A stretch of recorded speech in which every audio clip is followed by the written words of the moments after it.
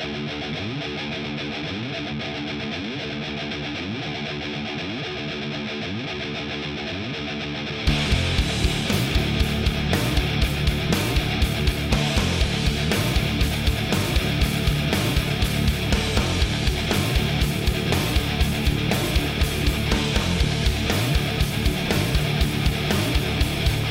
and gentlemen, welcome to the podcast where in one day we have found out that we could have a cult of personality and a final countdown within the same month.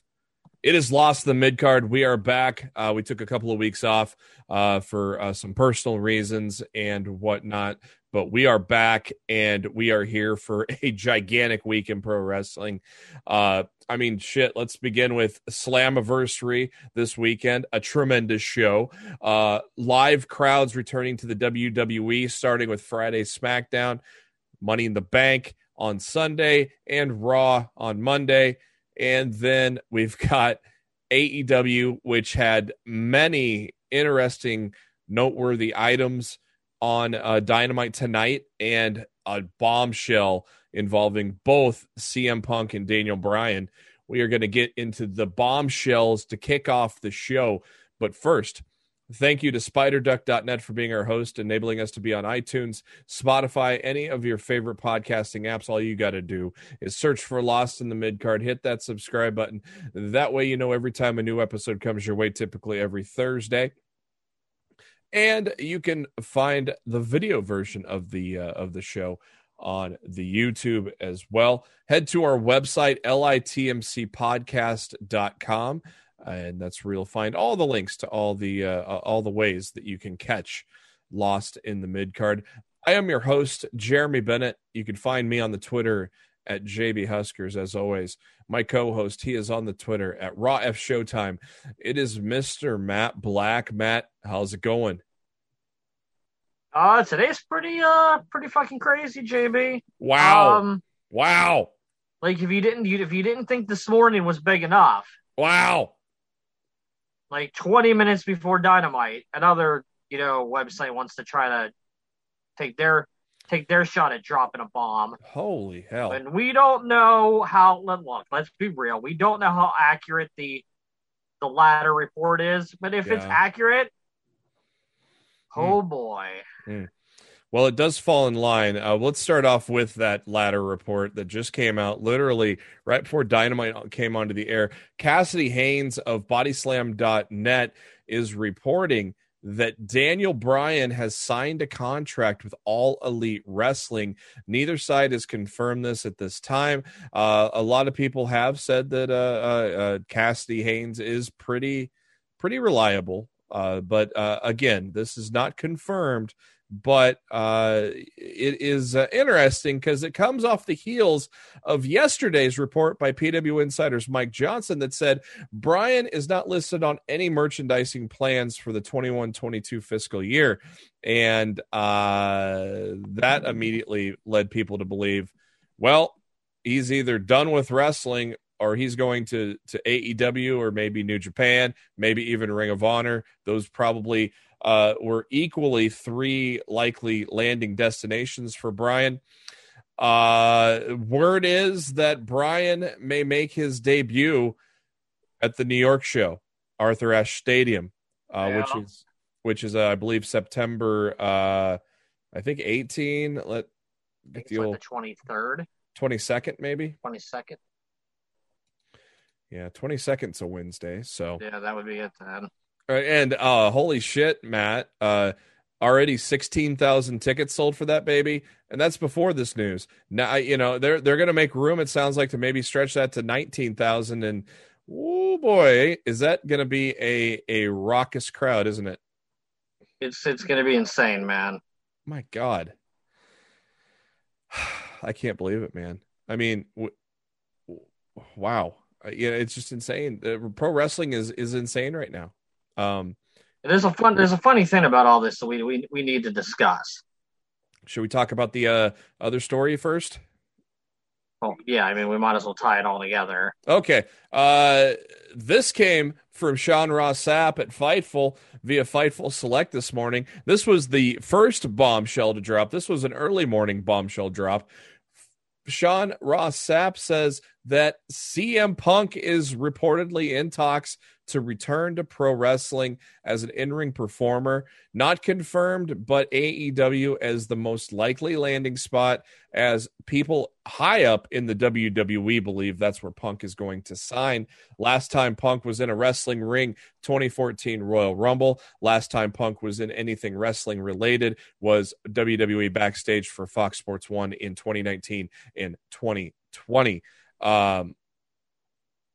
Jesus Christ, what the hell, Matt? Punk and Bryan in the same month. I mean, you imagine just how fucking sky high the Dynamite ratings are going to go now? It's crazy. It's honestly, it's insane. It's absolutely insane to think about. Man, like the fact that this is actually a possibility of happening. Both guys in the same company. Within weeks of each other, if you want to believe the reports. Yeah, 3 weeks apart, about. So, a little less than 3 weeks apart. What were you going to say about tying it all together? Yeah, well, okay. I don't know if you remember this, but a few years ago, before AEW's announcement, and this is on the heels of All In, we were discussing the potential of what could happen for Ring of Honor if they managed to be able to sign both Daniel Bryan and CM Punk. Mm-hmm. And this was a big topic of conversation on Lost in the Big Card. We're like, with the Elite there and everything that they're already doing, if they manage to go out there and sign these two guys, ROH could actually rise to prominence as as one of the top national promotions. And survive the fact that they lost the Elite. Professional wrestling. No. This was before. This was way before AEW was even a thing. Like this was with the assumption that Cody, the Bucks, and all of them were still going to be there. Oh, okay. And we were talking about we add Punk and Bryan to that roster, that they were going to be on another level. Yeah. Now, fast forward, just a few years later, we are in that exact same scenario again. Yeah. Only with a different company. Yeah. Like we're talking the same like Cody and the Bucks and Hangman and stuff like that.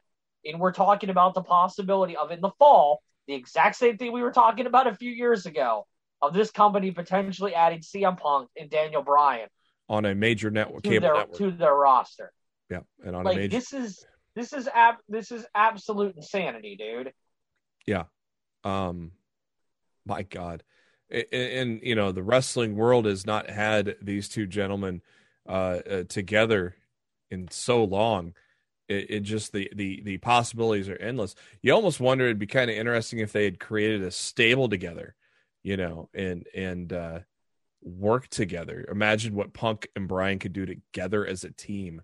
That would be insane. Now I'm going to assume Punk comes in at All Out and probably goes face to face with Omega or Hangman. I mean, because the Hangman's going to win that shit.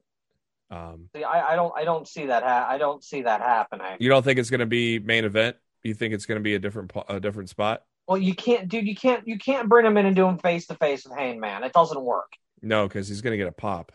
Yeah, you don't want to take away from Hangman's moment either. No. Like there's a way they could do this where they completely avoid all of this. And you know what I would do? And a lot of people are probably going to disagree with me on this, but this is honestly this is how I would handle the situation. You've got three shows in Chicago. Mm-hmm. You debut Punk on Dynamite on the first show, in the first show in Chicago, and you advertise that we're going to hear from CM Punk for the first time at All Out.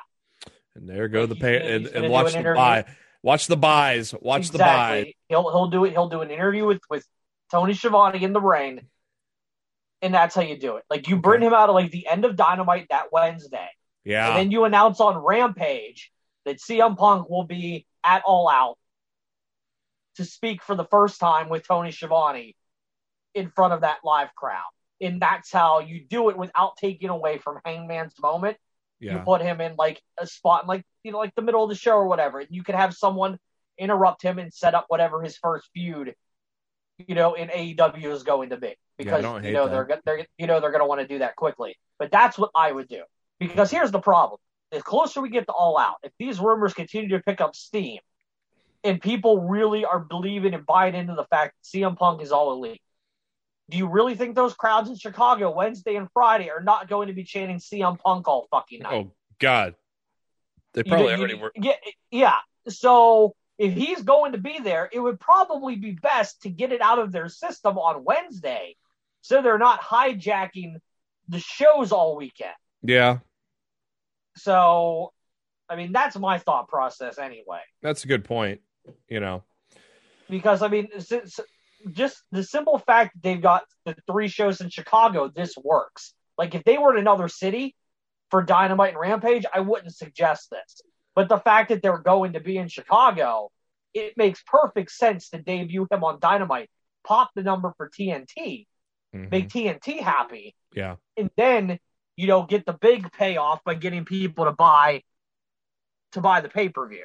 You're going to make TBS happy as well with Rampage, because there's going to be people wanting to tune in on Rampage. Well, TBS doesn't get Rampage until next year, just like... are they starting on TNT? Rampage starts on TNT. Okay. So, like, both shows move to TBS next year. So, I mean, TBS is going to be very happy to get Daniel Bryan and CM Punk in 2022. Yeah. Honest to God, man, what the fuck's Tony Khan announcing next week? Like, what the hell's that about? What if Tony Khan next week is like, hey, we've signed the American Dragon Bryan Danielson, and he's debuting in September at Arthur Ashe Stadium, and they just go ahead and fucking announce it. Why not? Big balls Tony. Like, why not? We got Daniel Bryan. He's coming in. This is the date, and they can sell out the last of those tickets in New York City overnight. And what's going to be fun is, you almost can pencil in Bryan Danielson for Wrestle Kingdom as well for 2022. You almost have to pencil him in. Well, Japan's got to get COVID under control over there. True. That's true. Yeah, the Olympics could go to hell in a hurry right now. Yeah. So, I mean, Daniel Bryan definitely wants to work New Japan. Yeah. That's one of the things that, AEW allowing him to do it, is going to make him, interested in being there. Yeah. They're going to give him freedom that he wasn't going to be able to get elsewhere. Yeah. So, but dude, this is fucking crazy, man. I mean, we had the Daniel Bryan news yesterday about the not being in the Mike Johnson piece with the not being in the plans. So, and then all of a sudden, 24 hours later, you get this. That Punk news dropped this morning, and I was just like, I sent that to you first thing in the morning. I don't know if you were up yet or not, but I'm like, motherfucker, I was working. Dude, I work WrestleZone Wednesday mornings. What time do you start that? 10 o'clock. Oh, okay. So yeah. I work WrestleZone from 10 to 3, and I work Sports Key to 2:30 to 10ish. 10ish. I'll just say 10ish. Yeah, right after Dynamite. But yeah, and 12-hour day is not fun. No offense, but when you have a day like today and the news is dropping like it's dropping, it's hard not to be excited. Man, no kidding. About everything that's fucking going on right now. In professional wrestling, it's absolute. It's funny. You said it's really, right when I hit the button. Is. That was great timing. You had said it's when I hit the button. It's such good shit. Man, it's crazy, man. It's absolutely crazy. Bryan and Punk is just the tip of the iceberg, man. We got AEW Dynamite Fyter Fest Night 2 tonight, Dallas, Texas. We kick things off with the first chapter of the Labors of Jericho. Sean Spears, the chairman, he can use a chair legally. Jericho cannot. pretty. I thought it was a pretty good match. I kind of like those stipulations where it's one-sided with the chair thing. It's a stipulation they don't use a lot, so it's kind of fresh. I liked it. Spears took the early advantage. Took the chair to Jericho's injured arm, whatnot, and but after hitting one C4, great near fall, Jericho kicking out of the C4. Sammy Guevara chasing off Tully Blanchard after he was getting on the apron, causing a distraction. Spears went for a second C4. Jericho got out of it and hits the Judas effect to get the win and proceeds in the labors of Jericho. After the match, MJF gets on the mic and drops a bombshell, one of many bombshells that have happened in the course of the last 72 hours in pro wrestling. The second chapter of the labors of Jericho is going to be a no disqualification match against fucking Nick Gage, Mr. MDK. Holy shit, Matt. Would you expect Gage being in AEW, man? This is kind of like when they brought in Jeff Cobb for that one-off. Yeah. Oh my god. Honestly, it reminded me a lot of that. What a like brain... it's not like Gage is sticking around. No.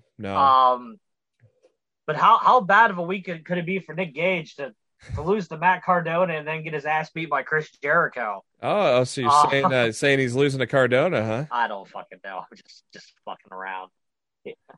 I loved Cardona. If Cardona wins that match, he might have trouble getting out of that venue alive. Yeah, you think? So you think it's?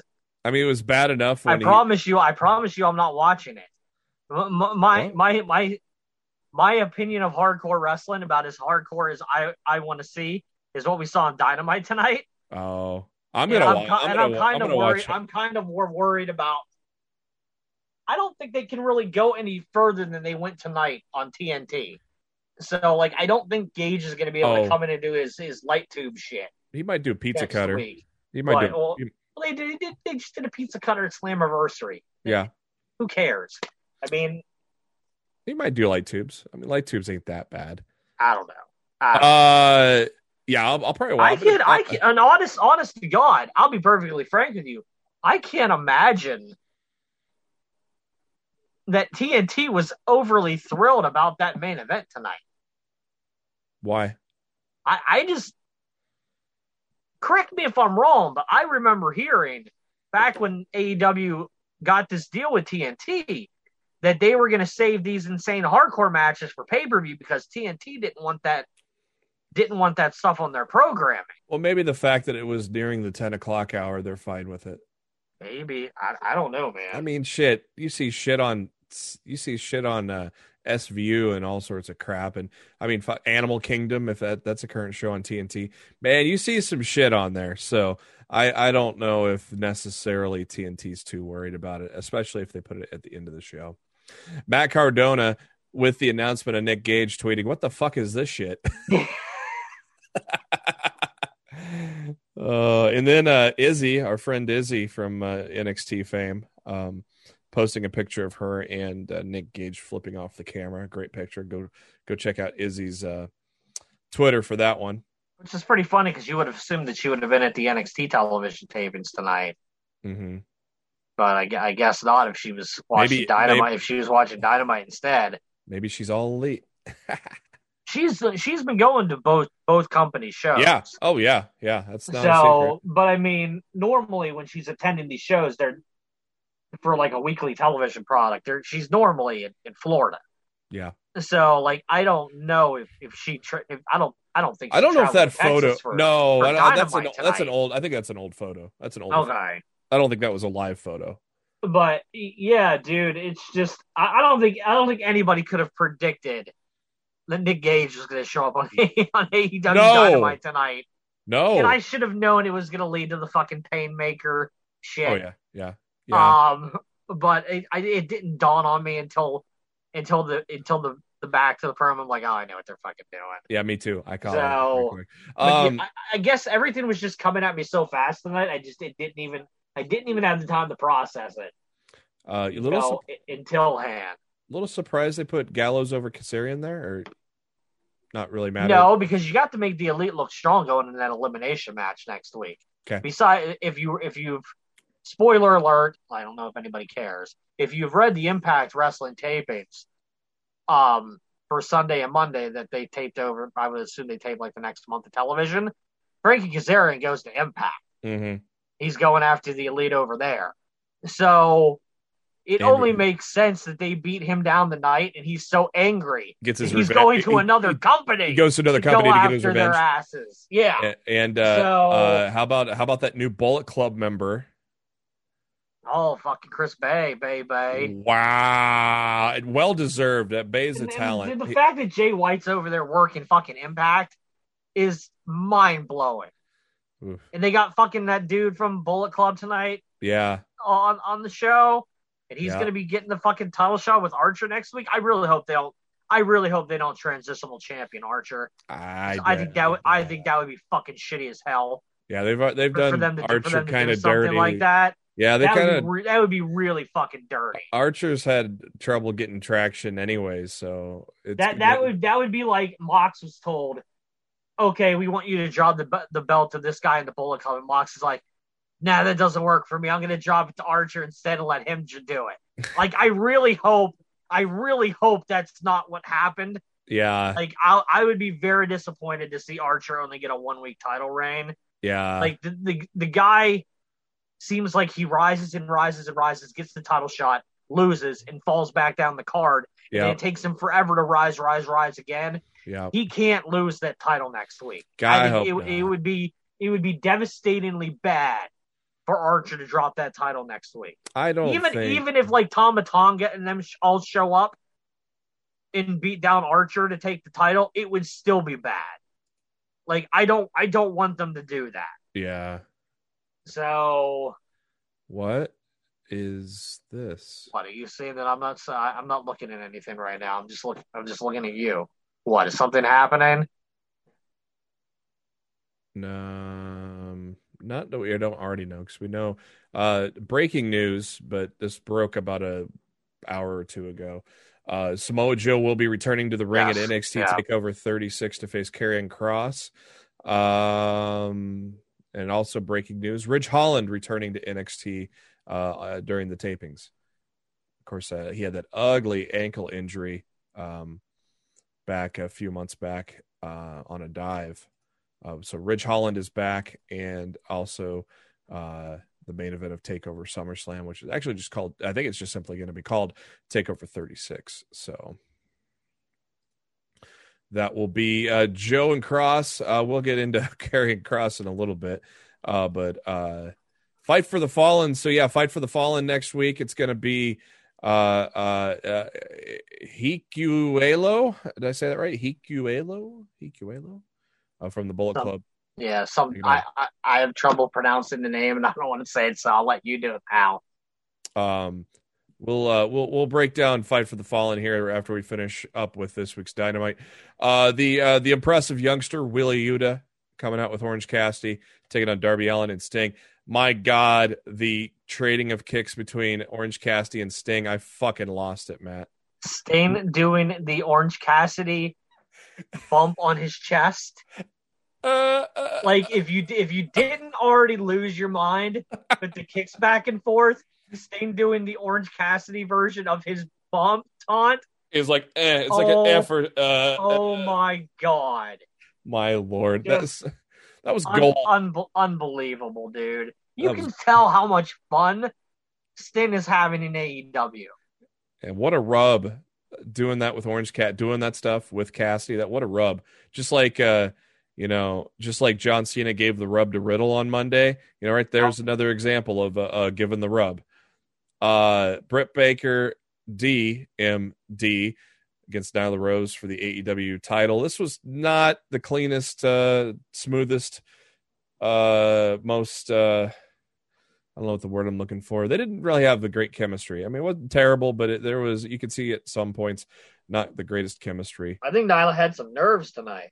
Maybe. Because in the past, these two have had some really good matches together. Yeah. And something just felt off tonight. It wasn't that, look, it wasn't a bad match. No. But it wasn't the match of the level that I expected either. Yeah. And it wasn't the worst thing on the show either. How great was it? How great was it for Britt Baker to do an Eddie spot in front of Vicky Guerrero? Oh boy. That was so good. Not only just the fact that she's doing it in front of Vicky is just that's fucking gold, man. Andrade El Ilo. This was the worst thing on the show. Really? Not impressed with the Chavo Guerrero announcement? There were too many people trying to talk at once. Yeah, everything got really convoluted. It got hard to follow and understand. And no offense, look, I love the fact that they're going to let those guys talk their own language, and that's cool. But I don't understand anything that's being said. So I feel like I'm just watching, waiting for Pac or Chavo or somebody to speak, to tell me what the hell's going on. Yeah, I've seen it. I saw a few people say that too. And it didn't work for me. Do you like the addition of Chavo though? Oh, it's an upgrade from Vicky. It's a total upgrade from Vicky. Yeah, no, I don't mind Chavo being there at all. Yeah, I understand what you're saying. You are not the only one to have that same take either. The angle was very hard to follow. I couldn't follow it because I don't speak Spanish. And I'm not saying that they shouldn't be allowed to do it. Of course they should. I mean, it's their natural language to speak. Yeah. But normally when they do something that, like, you have Avegentes there to do the Penta says. Yep.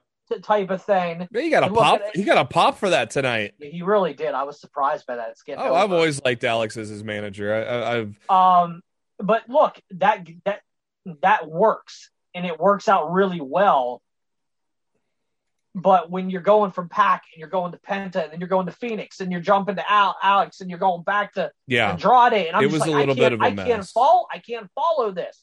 There's too many people fighting for microphone time to give me a cohesive story of what I'm supposed to take out of this. I can gather at the fact Andrade wants Phoenix and Penta with him, but Phoenix and Penta want to stay with Pac.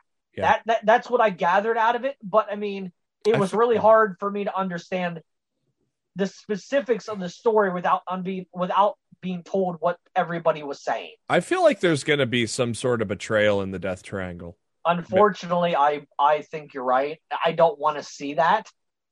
I don't want to see Penta and Phoenix basically just being lackeys to everybody. Watch it be Pac though. Watch it be Pac that turns on the brothers. Watch it be him. I don't want to see Pac go with Andrade. That'd be weird. But dude, to me, it's just like the Lucha Bros have been somebody's lackey almost since they've been in the company. Yeah, they've jumped between, they're always with somebody at one point or the other.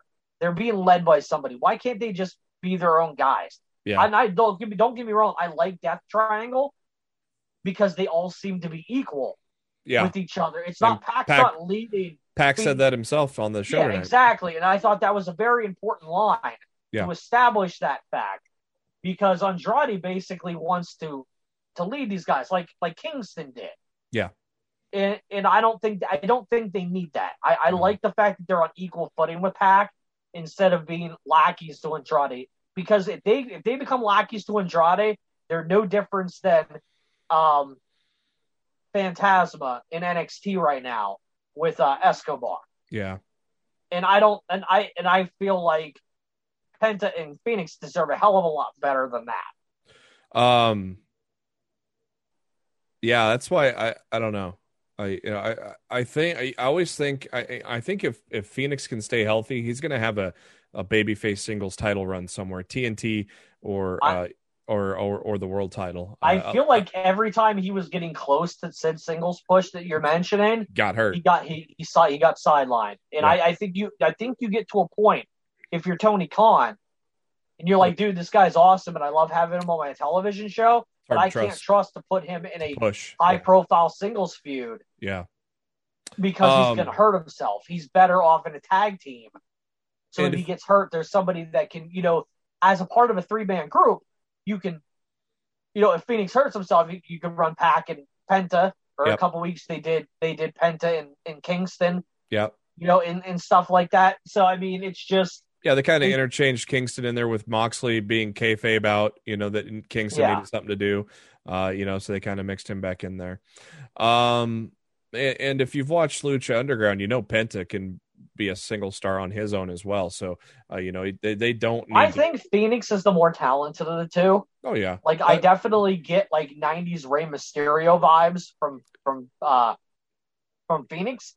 It's just a matter of him staying healthy for a consistent period of time to allow him to truly shine under that role. I honestly do not foresee either one of them, and it may not be I'm thinking that's why I kept saying Pac might be the guy that turns and joins El Idolo. My thing is, I don't want to see Death Triangle break up until they can hold the AEW Trios title. Yeah, because you damn well know that those are coming, and I feel like Death Triangle would be the perfect first team to get those. Either of them are the best friends, but who knows when Trent's going to be back. Oh yeah, it could be a year. It could be a year for Trent. Yeah, exactly. So to me, Death Triangle is the perfect group to be the first AEW Trios champions.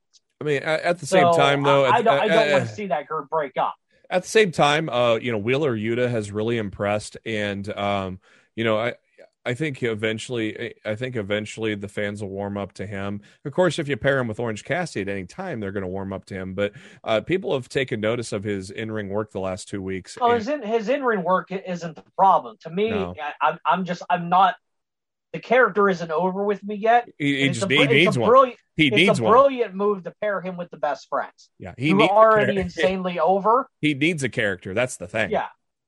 But I mean, look, right now he's a great wrestler that hangs out with the best friends. Yep.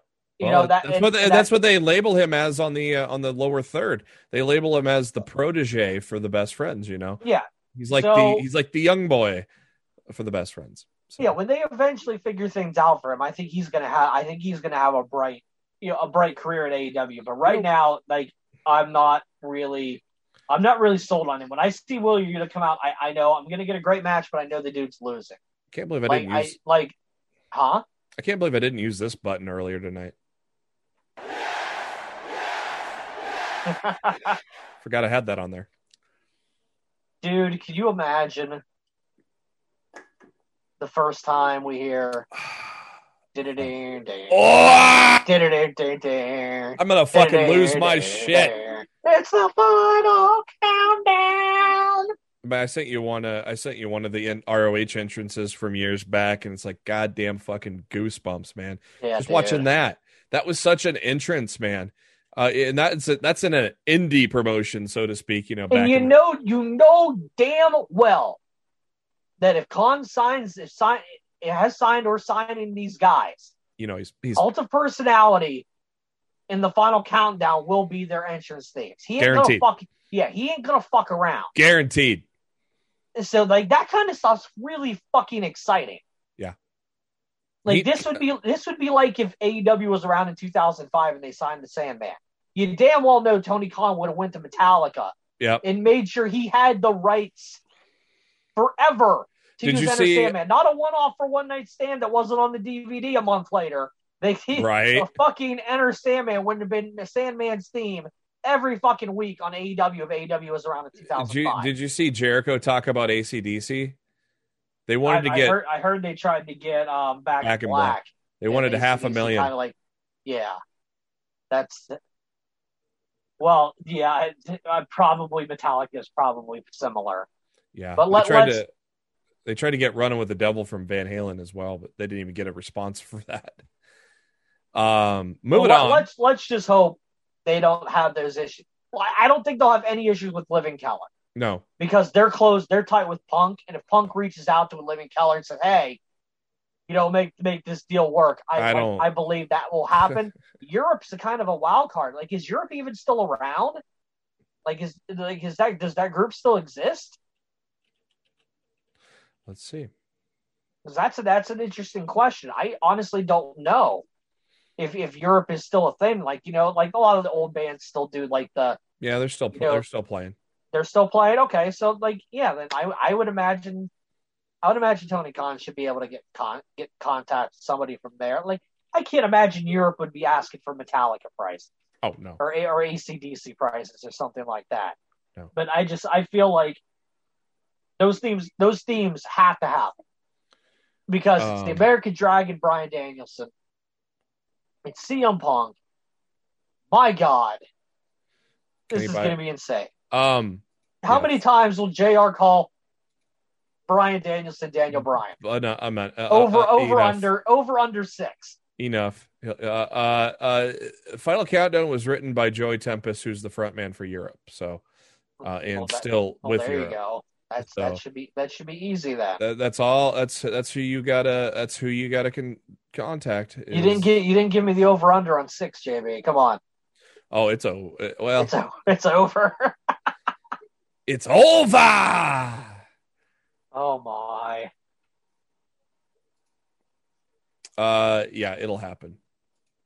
Guaranteed. Blade with the beautiful bunny took it on Orange Cassidy. That's where we got the great. Actually, that was later on. Yeah, so OC. They tried to get the old Nux involved. Chris Statlander even on up the odds. And Cassidy wins, and then hits an orange punch with the Nux after the match. After he got the win there. We already talked about it, but Jericho, of course, unveils that he will be the Painmaker for his match with Nick Gage next week. Here's something real funny. Here's something really funny. And I know it's the answer is it's pro wrestling and whatever. But what if Shawn Spears beat Chris Jericho tonight? What the fuck's Nick Gage doing there for? Sorry, Nick, I didn't need you. Go the fuck home. Like you said, I know the answer is it's pro wrestling and whatever, but it's just funny to think about. What if Spears would have won? That says to me that MJF didn't have faith in Shawn Spears of getting the job done, so he went out and got Nick Gage already. You always get a backup plan. You always have a backup plan.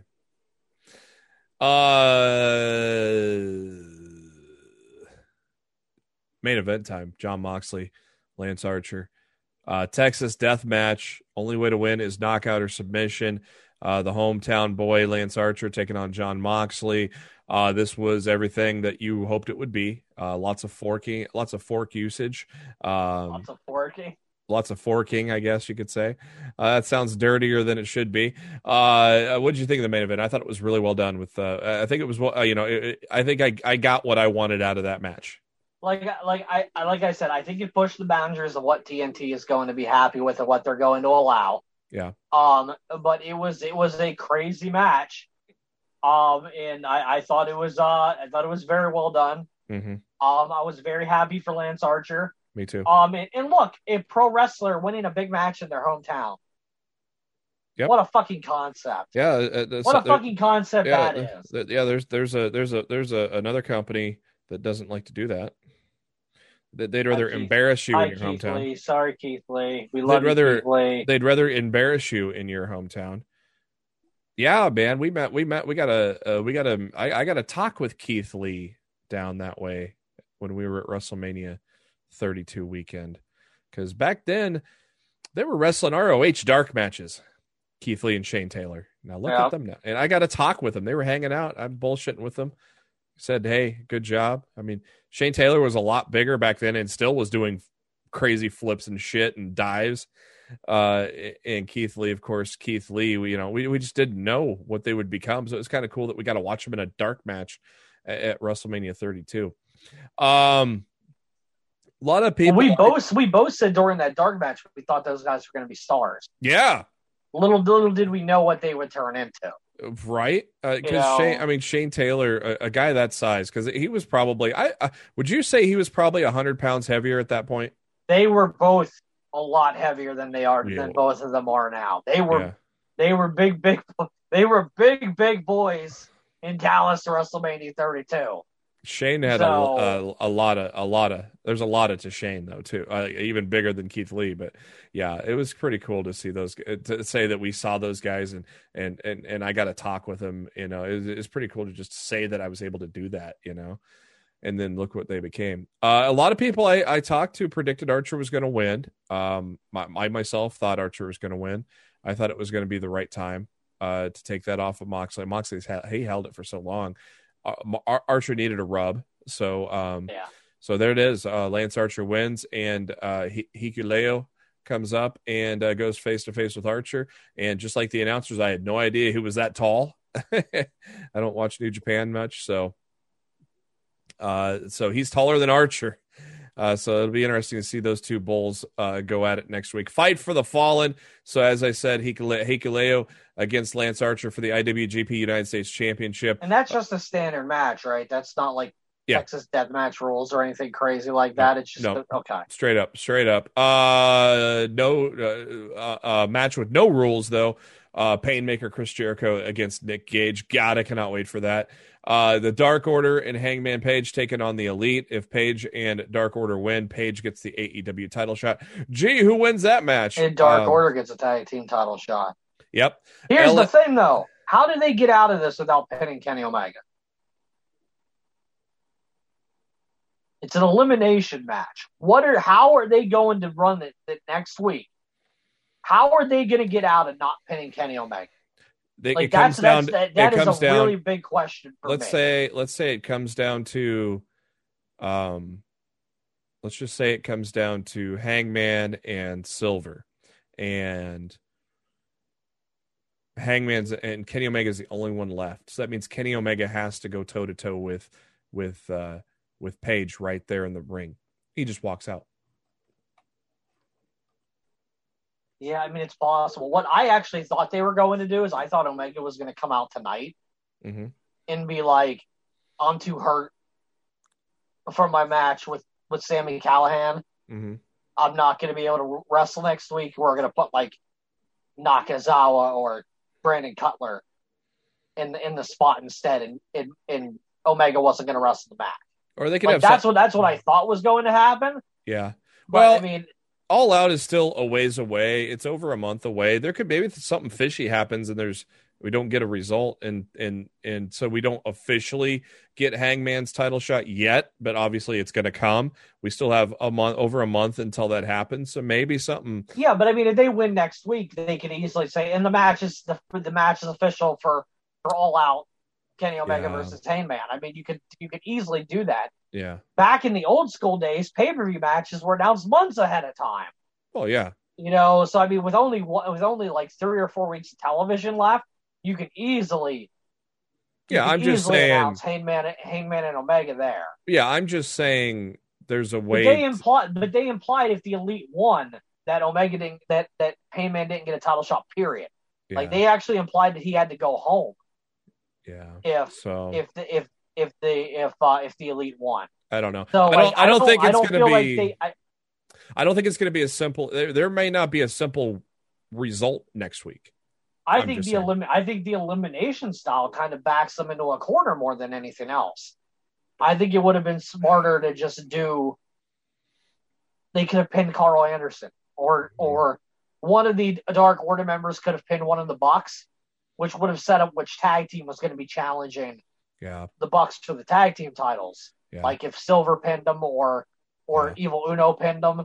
Like you could do it that way, but the fact that it's an elimination style, it kind of backs them into a corner, which means if they don't have a smart way out of this, Hangman or Omega have to take a pinfall loss next week. That's where I'm saying Hangman's outnumbered and he has to face Page right there in the ring right now. He just walks out, giving Hangman the title shot instead of having to face him right there, That's one way of getting out of it without having Omega get pinned. Well, the only way I'd even want to see that is if it was like 5-on-1. Yeah. I don't want to see Omega walk out on a tag team situation. If it's just like Hangman and like Reynolds or Hangman and Silver or something, and Omega walks out, like that's a bitch move, dude. Like if they clean sweep them, and it's everybody on Hangman and the Dark Order, and then it's just Omega. At that point, Omega can be like, "Yo, fuck it," Yeah. I'm not winning this. Live to fight another day. And that would be well within and get himself counted out. And that would be well within Omega's character, right there. Yes, it would, because he walked out on Nakazawa no more than like a month or two ago when they were facing Moxley and Kingston. Yep. So I mean, yeah, it's definitely within Omega's character to walk out. Yep. But I don't want him to do it if it's just like 2-on-1 or something like that. If they clean sweep it and it's just Omega, then I could see him, having a bitch fit and walking out. According to Mike Johnson, PW Insider, it says Tony Khan will make a live event announcement. Well, that's as I said, a major live event announcement, which means he could announce that they've signed Bryan Danielson and he will be at Arthur Ashe Stadium in September. They literally could go ahead and announce that next week if they wanted to. It's either that or maybe he's announcing house shows. I don't know. No, dude. Look, you're signing two guys that probably don't have any fucking interest in working a heavy schedule. The last thing AEW should be doing right now is thinking about a house show loop. Yeah. Like, one of the great things about working in AEW right now is the flexibility of that schedule. Yeah. To allow them, allow wrestlers more time at home. They may never do live house shows. They may never do. I don't think they should. And they may do a special one, like an MSG, type of deal. If they do house shows, they should be far and few between. Christian Cage filling in for Marco Stunt, so it'll be Christian Cage and Jurassic Express against Angelico and Private Party. And then, of course, the big match, LAX and FTR, which I believe LAX is going to win because I feel like LAX is going to beat the Bucks in New York for the tag titles. I think the Bucks will beat the Dark Order with the Dark Order getting a tag title shot. I think the Bucks will beat them, but I think LAX is going to win in New York. And they announced for the August 3rd Dynamite in Jacksonville, Florida, Cody Rhodes and Malachi Black. Look forward to that. I'm telling you what, man. I'm not 100% convinced if it's the Bucks against Udo and Grayson, that Udo and Grayson don't leave with those tag titles, because the Bucks have felt like from the beginning when those guys debuted and the crowd chanted "Who are you? Who are you?" and they were a laughing stock. The Bucks were fucking hard-headed as shit that we're gonna get these guys over. Yeah. And by God, they got those guys over. And I think if the opportunity arises itself that it's the original two guys against the Bucks in a title match situation, that the Bucks would tell Tony Khan, these guys are winning the tag titles. Yeah, I just feel like LAX is winning them in New York. They're long overdue. I think they're more overdue to win than the Dark Order at this point. They'll win the titles eventually. I bet both teams are going to hold that gold.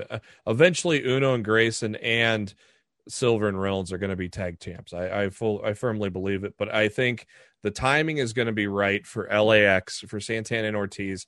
They'll beat FTR, and then in their hometown of New York, they'll win the titles. It's certainly possible, but to me, like I thought a title change would be the biggest thing they could do in New York.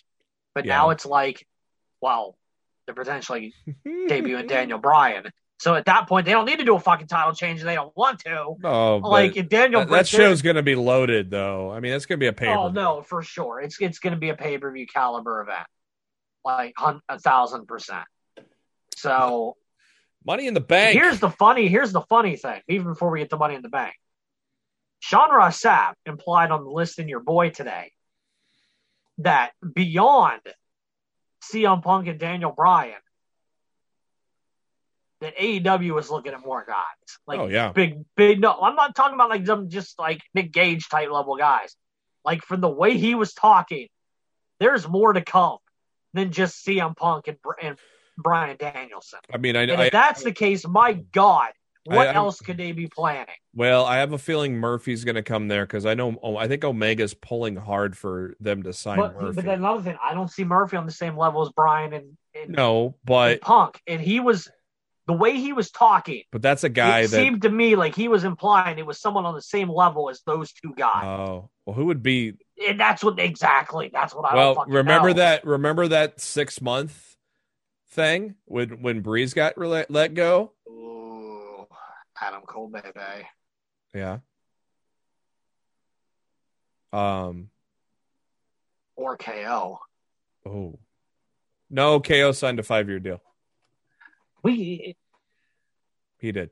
He signed. I'm starting to wonder if we know less about these contract situations. That was announced when it was done, and when it was done a year or a year and a half ago, KO signed a 5-year deal. Right. That was publicly released when it happened. I'm super curious. Something big is about something. I don't even want to say like Daniel Bryan and CM Punk isn't big, but something. It feels like I don't know who else could be bigger.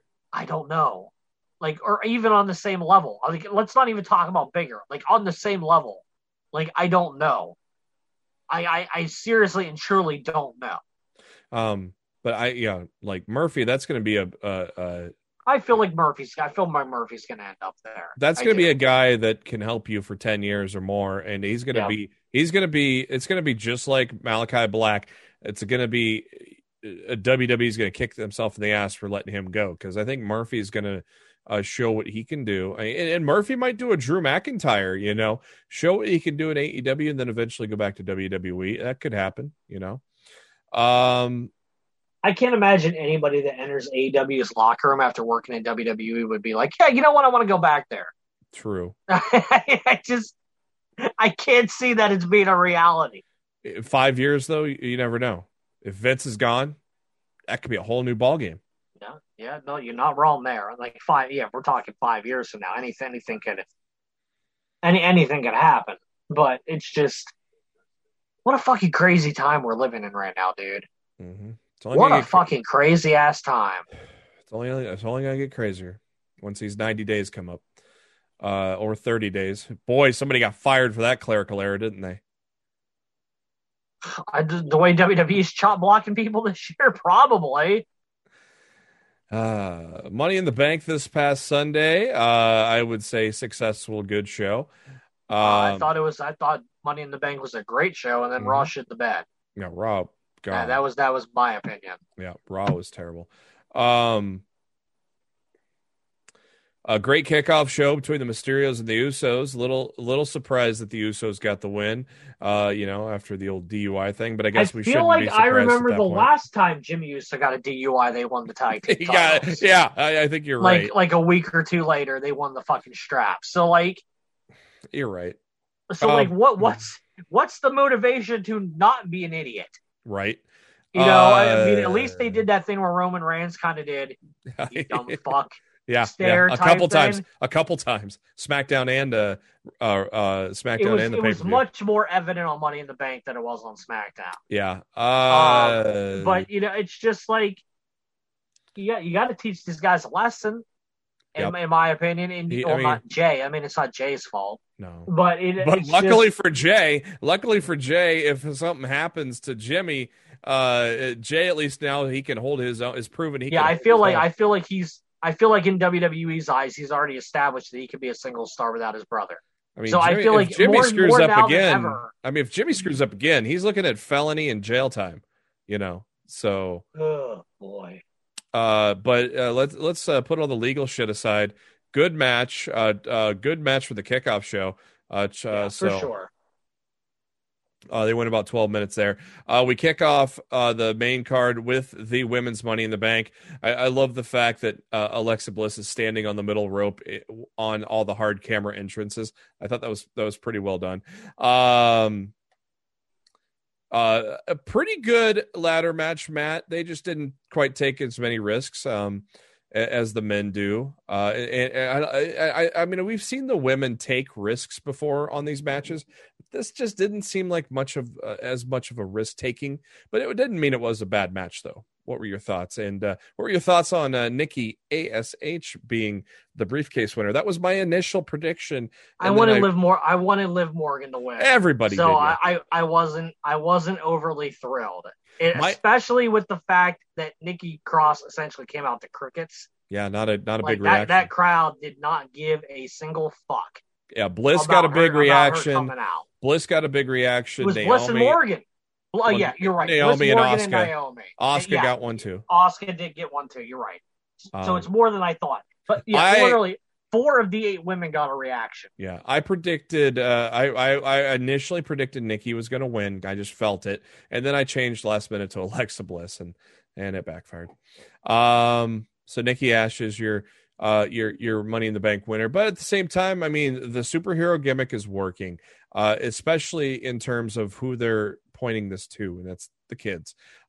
There's so much fan art that that has been created for her. Me and you, it's not directed at us, so but it's directed towards people like that, obviously liked John Cena back in the day too. No, it's not. I don't hate the Nikki ASH character. I don't either. I even said it. It felt like when she came out on Sunday, the character wasn't over. No, and I have a serious problem with somebody who's claiming to be almost a superhero cash it in the method that she did on Monday night. Yeah. Because to me, that's not something a superhero would do. Well, she got a pop on Monday when she won, but of course that's just because she was taking the title off Charlotte Flair. Well, that and it could have been anybody cashing in that night. If you're taking the title off Charlotte Flair, you're going to get a pop. If you're any Money in the Bank is going to get a pop too. So any Money in the Bank cashing, but people love to see Charlotte lose. I mean, the loudest pop, one of the loudest pop you can get. One of the loudest pops in WWE history was when Dolph Ziggler cashed in. I know. I was there. Yeah. It was deafening. It was the loudest pop I've ever been involved in all my years of being at a wrestling show. Louder than Bryan? Yes. At Mania? Wow. Yes. Wow. I could not hear myself speak. I was screaming when the cash-in took place, and I could not hear myself. That's how loud that arena was. Because you got to remember, WrestleMania 30, the air was taken out of that venue when The Undertaker lost to Brock Lesnar. Yeah. That show did not fully recover. Everybody was very happy that Bryan won, but the energy in that arena was driven down a notch. It still seemed lost to Brock. It's still on TV. It still translated it as it seemed like it was loud as fuck though for the Bryan. No, don't get me wrong. It was loud, but I think it could have been louder. And I will say that the loudest reaction I've ever been to live was the Ziggler cash-in Jersey the night after WrestleMania 29. It was literally, it was deafening. After the women's Money in the Bank match, the Usos and Roman meeting backstage. They all now have gold, by the way. Then we got This is where the whole stare down over the DUI thing happened. That was good. Raw tag team titles, AJ and Omos against the Viking Raiders. This was a good match too. I mean, I don't think we had any kind of outside of maybe Lashley and Kofi. That might have been more of a. That was a storyline driven match. That wasn't meant to be. That wasn't meant to be a good match. That was meant to be a storyline to put over how devastatingly unstoppable Bobby Lashley is. When he flipped that switch, so they can put him in the ring with Oldberg. Yeah, when they flipped that switch after Xavier Woods pinned him. But good match between the Viking Raiders and Omos and AJ. I think Omos is continuing to get better. So not perfect, but he's getting better. So that's good to see. I think he's improving every time he got in the ring. Yep. But the problem is on Monday when he was being forced to sell, that motherfucker don't know how to sell yet. Yeah. And until he properly learns how to sell, don't let him fucking sell. Yeah. Because he looks really bad. Drew McIntyre interviewed by Kevin Patrick, taking a shot at the Thunderdome. That was funny. Got a nice pop too when he took a shot at it. Kofi and Lashley, about 95% of this was Lashley on offense, winning the match with the Hurt Lock. And Rhea and Charlotte up next. I thought this was one of those matches I didn't expect to be tremendous, and I thought it was probably I think it was the second best match of the night. I think next to the main event. I think the ladder match was the ladder match of main event. Maybe it was maybe a tie for second with the men's ladder match, but it was good. They for one, the crowd was shitting on them. We want Becky chance, and then they turned it around. and the crowd was on their side after that. So, and of course, everybody's going to complain because Charlotte won. But, hey, what can you do? There's a lot of things people say about Charlotte that aren't true. So, just suck it up, enjoy wrestling, and move on. Right? Yeah. Woo! Oh, this is when it all went to shit for Peacock. Oh my God. I was infuriated. We missed out on the Riddle Nakamura Rick Boogs segment, which was I went back and rewatched after the On Demand showed up for Peacock. I went back and watched that, and then went back and watched the Money in the Bank entrances because I wanted to see who got pops and shit, and so. But yeah, Peacock shit the bed for a very long time, resulting in a outrage that didn't come back until early in the match. Because at first I thought it was my internet. And I'm just like, why is this fucking happening tonight? And then I looked at the Twitter timeline, and when I tweeted out, I'm like, and I think I was one of the first people that tweeted out on my timeline. I think I was too, because I had is anybody else having issues with Peacock right now? And my responses blew up. And yeah, mine too. Oh, mine too when I said it. Yeah. And yeah, that was a fucking mess. And it was reported afterwards, WWE wasn't even aware that it was happening at that time. But by the time they found out about it, they had Pat McAfee take a shot at Peacock during the main event. That was great. He's stuttering like Peacock. I couldn't believe it. That was great. And that's hilarious because McAfee's a Fox guy. And Peacock's an NBC USA brand. Yeah. So the Fox people taking a shot at the NBC Universal on their own streaming app. Mwah! Just beautiful. Beautiful. As predicted, Veer and Shanky and Jinder came out and screwed Drew. That was pretty obvious. It was so obvious after Drew broke the motorcycle so they could release the new toy. Mm-hmm. That this is what was going to be happening. I thought it was pretty cool watching Morrison and Rollins work together through most of the match. I think that was pretty cool to see. Kevin Owens just taking every conceivable bump in this match. I hear he wants time off. The man is so maybe he thought if he attempted to kill himself, maybe he would get his time off that he was asking for. Fuck, he damn near did. My God, especially that last drop. That last move he took that went through the ladder on the outside, came down on his neck. I was just like, my God, KO, just don't get back up, please. Stay down. Stay down, you crazy son of a bitch. Man, and just so happy for Big E. This was my prediction to win it, and so I got that one right. The whole time going into this match, I wanted Big E or Cesaro. Yeah. And then when Cesaro didn't even get in the match, everything I had went into wanting Big E to win this. Yeah, my top two predictions were going to be either Big E or Riddle. Where is Orton, by the way? Here's the thing I've heard about Orton. Orton wanted time off after WrestleMania. The original story idea was that he was going to lose to The Fiend and he was going to take a quote-unquote significant amount of time off. Mm-hmm. But then they changed at the last minute and made him win. Mm-hmm. And then he couldn't get off TV. Yeah, well, and he himself pitched the RK Bro thing.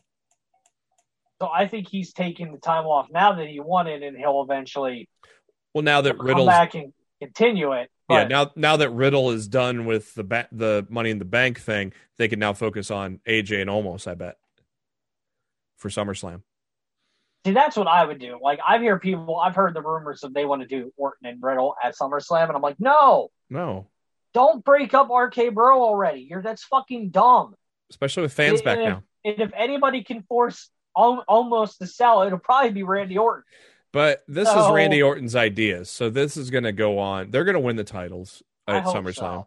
I really hope you're right. Orton pitched this, so they ain't gonna kill it right now. So Money in the Bank, it was one of the best matches of the night, but I was so steamed. I was so steamed at Peacock, it was hard to get into it. So that's why I went back and watched the fall. I'm gonna have to watch it again. I watched the entrances and then I rewatched Cena. I legit went back and rewatched the whole match because I was steaming mad. Yeah. And at the same token, I was being asked to write an article on a 2-word tweet. At the same time, so I was very agitated 2-word tweet at that point. Yes, as Peacock was on the fritz and I was losing my shit, I was asked to write a tweet about Kofi Kingston saying sorry all or whatever the hell he said on the tweet after losing to Lashley. And I'm like, I had to fucking figure out a 300-word article on a 2-word tweet while I'm trying to get my fucking stream back up and running. So like at that 20-minute time frame, nobody fucking talked to me because I'm in a really fucking bad mood at that point. So yeah, like I didn't really get to focus on a lot of that match, but afterwards, you know, I loved going back. I loved the match when I watched it on Monday. But yeah, I think a lot of people didn't get to fully embrace what that match was on Sunday due to fucking Peacock. Yeah. And that's just really fucking sucks. What do we do with Big E now that we got Goldberg in the picture?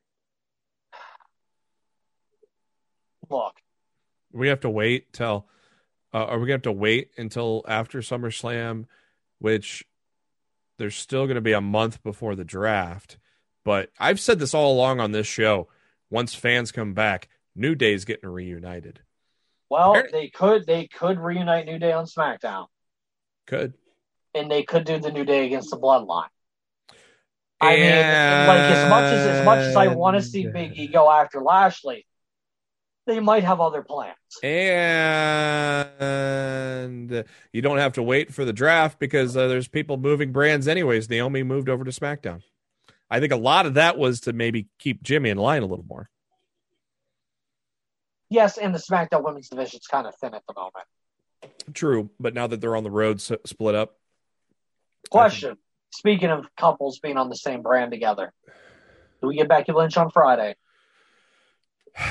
Is that why we didn't get her on Monday? Because she's going to SmackDown because that's where Rollins is? Yeah, probably.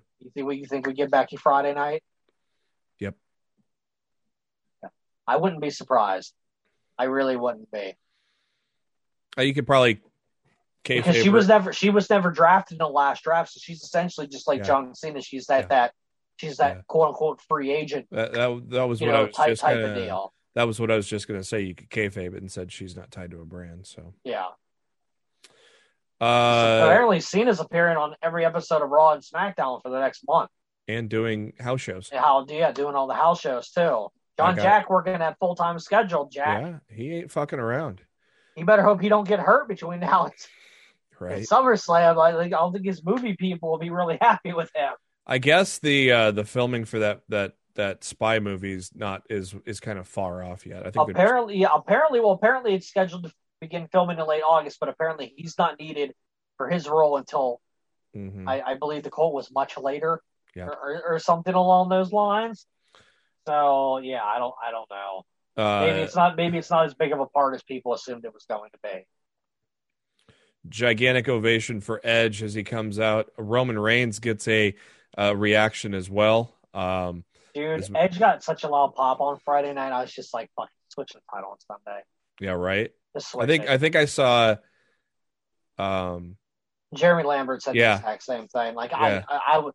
When he said fuck it, put it on Edge. Yeah, he said he was like, oh, he just tweeted what I was thinking. So instead of saying the exact same thing, I think I just retweeted him. But like that's exactly when I got the entrance, I got instant goosebumps. Yeah. Like it was so loud. I'm just like, dude, this guy's fucking over as hell. Just give him the belt. Right. Like if you want to put it back on Roman in a few weeks, you can put it back on Roman. Do the fucking title change on Sunday, and they didn't fucking do it. So. This is my match of the night, but I'll probably have to go back and watch the Money in the Bank to see. Oh, men's Money in the Bank is my match of the night. Yeah. For sure. Tremendous 33-minute main event between Edge and Roman. Roman retaining and picks up the mic saying, now the whole world can acknowledge him. And John Cena's music hit. And holy fuck, the pop for Cena. All-time pop, brother. The pop was so loud that it drowned out the John Cena sucks parts during the music. I didn't even hear them. No. I don't think anybody was doing them. No. Wow. The pop was insane. Cena didn't say a word, got in Roman's face, said, "You can't see me," end of show.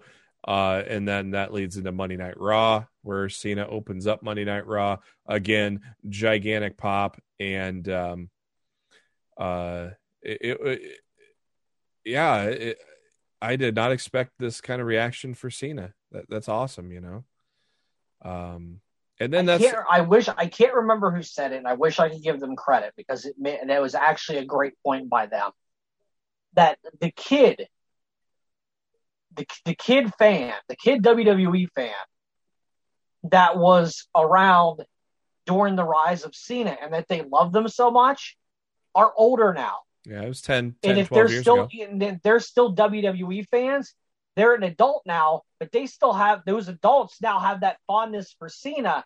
Yep. That the adults didn't have the adults that were around during the Cena era didn't have the fondness for him. So now the adults that are watching WWE have that nostalgia love for Cena because of their childhood, kind of like the Hulk Hogan effect.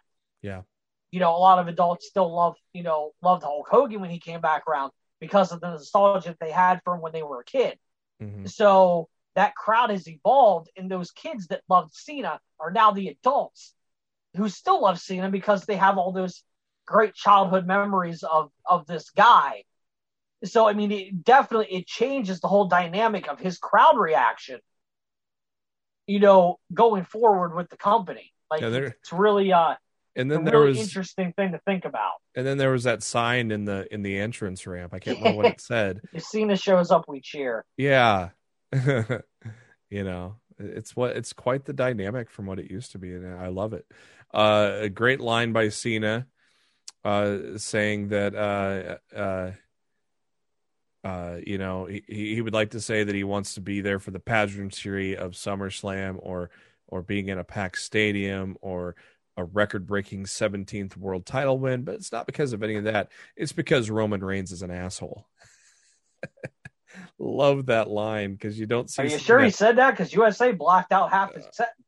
Yeah. Oh, I lip read. I know. I'm mocking USA for. Yeah, right. Literally taking out like 75% of John Cena's seconds there. I mean, Bobby Lashley said bullshit. Maybe it's because it was the top of hour one. You know, maybe there's a difference between the top of hour one and then when Lashley or MVP say bullshit. You know, that's more later in the show, the last couple weeks. So maybe that. Yeah, I think they can get away with more language in the 10 o'clock hour. Yeah, so that might be it. Great promo from Cena, and then it went downhill from there. There were some good moments in Raw. Like I will say, the 6-man with AJ almost and John Morrison against Riddle, Eric, and Ivar. I thought that was good. It was fine. Yeah, I thought that was a good match. I think Morrison with this crowd, I think WWE is starting to learn that maybe we need to do a little more with Morrison because he's been getting a lot of good pops lately. Whatever he's doing is getting over. I don't know about that. Oddly enough, people love that drip character. I thought it was funny when Riddle took the drip stick and shot almost with it to frame Miz. That was pretty good. That was actually what ended the match. Yeah, and I don't know about that America's Moist Wanted shirt though. I don't know about that, but good stuff. I'll tell you what, Elias and Jackson Riker Symphony of Destruction was better than it should have been. I thought it was a good match, but I chuckle because I predicted it. WWE is trying to make Riker a babyface. Now they're putting piped in cheers for him. They piped in the cheers when he was on the screen, and then when he came out, it was fucking crickets. Yeah, fucking crickets. No boos, no cheers. Just no one gave a flying fuck, and it made me so happy because the death sentence in WWE isn't a reaction It's no reaction. So him not getting anything was phenomenal. With all the neutering they've done to Elias, it was good to have him with a guitar again, at least. Doing that bit. Dude, I would not have been surprised if Tuesday afternoon they would have put out a thing that WWE has come to terms with the release of Elias. Like the way that they've been using him lately, I would not have been surprised to see him released this week. We got they literally just do not give a shit about that dude. We're gonna have a tag match with Mustafa Ali and Mansoor next week. I like that. We're gonna have a tag match, Playa. Sheamus wearing a metal protective mask, which will be used later in his U.S. title match against Alberto Carrillo. Charlotte Flair's championship coronation interrupted by Rhea Ripley and hey, look, we're gonna get a rematch because that's all we do. During that segment, best tweet of the night by Becky Lynch: breastfeeding at home and still the most over woman in the division. Not wrong. That was good shit, pal. She changed her bio to like always in Charlotte's head or something like that. So that popped me. She's starting to utilize the Twitter game again. Poor Reginald got dumped by Nia Jax, but hey, now he's the 24/7 consolation prize, 24/7 championship. Sheamus with Umberto. Sheamus using that metal mask to his advantage. Umberto, you dumbass! Why are you throwing a punch at his face? Come on. Sheamus wins because I think it's going to be clear. SummerSlam, Sheamus, Damian Priest. We're going to crown Damian Priest with his first singles gold in WWE. I surely fucking hope so. Yeah, it's time. They've already fucked up poor Keith Lee. Don't fuck up Damian Priest too. And I tell you what, I mean, Sheamus has been consistently having great match after great match over the course of a year. I'm excited. I think him and Priest are going to tear the house down at SummerSlam. We got a little open challenge from Bobby Lashley. The return of Keith Lee, finally. I was happy at first. Yeah. And they quickly deflated me. It's not like they're going to put the world title on him. But it wasn't a title match. Or a contenders match, yeah, you're right. Still no word on why Lee was out, but I think Mike Johnson used the word cleared, so there might have been a medical thing with Keith. It was a medical issue, and I don't know if we're ever going to be told what the medical issue was, but there was some kind of medical issue that was not allowing him on television. And I don't think we'll ever hear about it unless Keith Lee's the one to come out himself and talk about it. Yep. So good to see Keith Lee back. A 6-minute match with Lashley. He was a little rusty. Mm-hmm. But I mean, that's to be expected being out for 6 months. And who knows what medical issue he was out for. So I mean, it might have been something he couldn't even, work out in the ring and prepare for. I thought they did a good job putting Keith Lee here and then bringing out Goldberg later instead of just having Goldberg answer the challenge, So I liked how they did I'd rather had them just have Goldberg answer the challenge and have Keith Lee come back and beat somebody else. Yeah. Well, now you have to have Keith Lee win from here on out. Yeah, but do you have faith WWE's going to do that? Nope. Yeah, exactly. That's the problem. And I've yet to see anyone excited about Goldberg and Lashley, for crying out loud. Look, you can say what you want. The crowd was very excited to see Goldberg on Monday. Yeah. And here's the thing. I love Goldberg. I do. I really and truly do. But I love Goldberg when he's in anything that's not a championship match. I think that with any the perfect use of Goldberg? When they had him squash Dolph Ziggler at SummerSlam a year or two ago. Yeah. Was the perfect use of Gold. That's the perfect use for Goldberg. The man his last match, he lost a WWE Championship match against Drew McIntyre. Why does he get to come back 7 months later and say that he's next? I don't think any part-timer should be able. I don't think Cena should be in there for the title. That's why they should just put it on Edge and then have Edge and Rollins go at it for the title at SummerSlam, So, yeah, Rollins costing Edge that match when he was insistent he got winner made absolutely no sense whatsoever. Because if you're Seth Rollins, why the fuck do you want to fight Roman? because you know if you have to fight Roman, you have to worry about the Usos. So if you face Edge, you know it's just going to be a one-on-one match. So why would you interfere and cost Edge the match to let Roman win? It didn't make it logically. It didn't make a lick of fucking sense. And I just want a little bit of logic in my professional wrestling. Mm-hmm. Yeah, it didn't. I know that's too much to ask for sometimes. It is, but I would really appreciate some logic in my professional wrestling. Shanky got a couple of chair shots from Drew McIntyre. My God, did he? Welcome to the WWE, Shanky. You're gonna get fucking pounded with a steel chair. Oh, then, oh, Jesus Christ. Here we go. Well, the bright side of things, Jeff Hardy came out to No More Words. His old theme is back, so that's cool. Karrion Kross's debut, and he loses in 2 minutes. This was my favorite part of Raw. This is my least favorite part of Raw. You have a guy. This completely shits on the entire NXT brand. I'm well aware, but I legitimately howled laughing for like 2 minutes straight to the point where one of my roommates had to come in the living room to find out what the fuck I was laughing about. Like I legitimately just lost it. They turned Karrion Kross into Creator Wrestler number 6, and they had him drop to Jeff Hardy in a minute 30.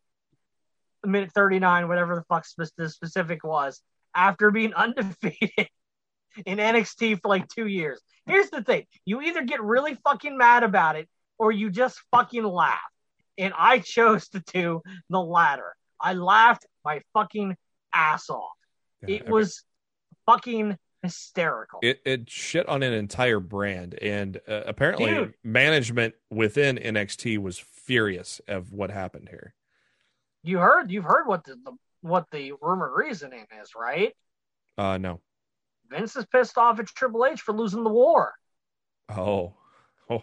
So he's looking to make an example out of NXT, and he just made an example out of their champion. Well, luckily Vince is being petty old man again. Like, are you shocked? Are you surprised? Because this is certainly something that Vince McMahon would do.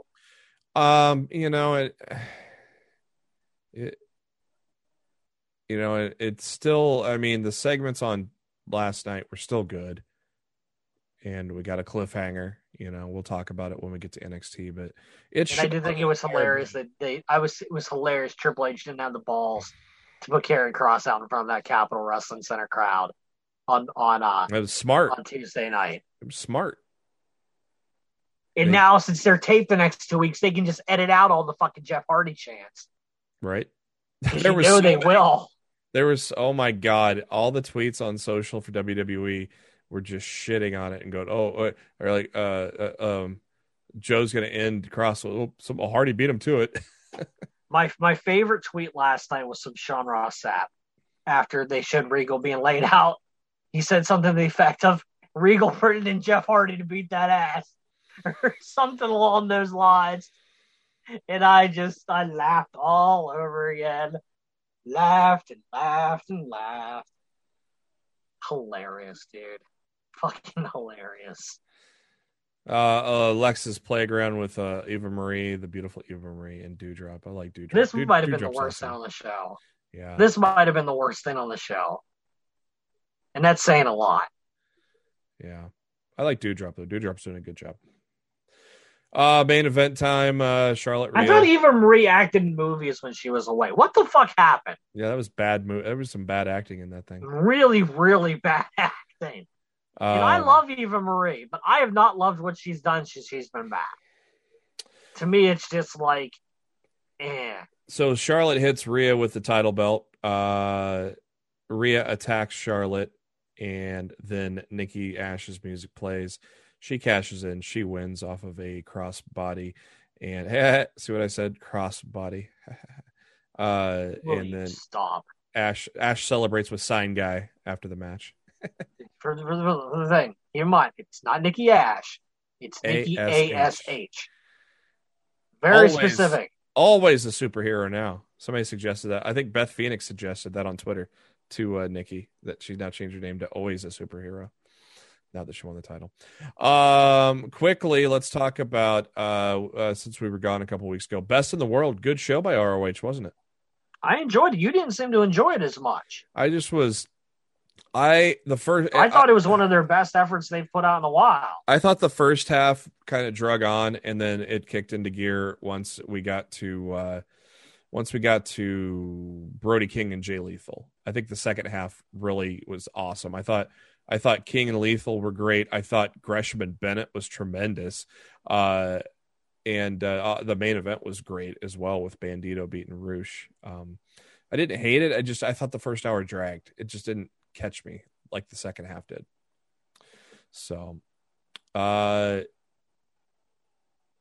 Flip Gordon, of course, has a title shot coming up. What do you make of EC3 beating him at Best in the World? EC3 really needed the win badly. Like, he hasn't had a really big marquee win in ROH yet. I feel like it was a must win for EC3 at that point. And look, if Flip somehow wins the championship, great number one contender in EC3 right off the bat because he beat him previously. Yep. So I mean, it could work. It could work depending on what the direction is they have planned for those two guys going forward. Brody King, biggest win of his career, beating a former world champion.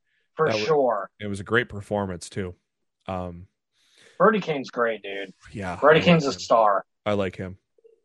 I don't watch Ring of Honor enough, but eventually I need to. I have it on DVR now, so eventually I'll have to. The beauty of YouTube TV, great service. Ever since I got out of cable, I love YouTube TV, so I've been able to locate it. I just need to watch it now. Impact Slammiversary was this past weekend on the pre-show. Rosemary and Havoc. Rosemary, of course, or Havoc over the course of the last couple of weeks, joining Decay to make it a four-person stable now, and they take the titles off of Fire and Flava. I did not watch that match.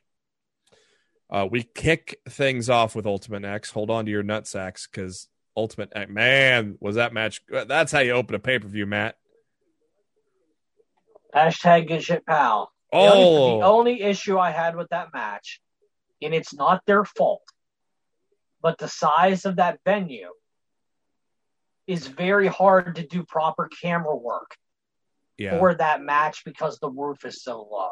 Yeah, because that X, the wire, the cabling is usually higher. Because like you could grab people from the mat. Yeah, and a lot of the normal video when they do that match is filmed from above.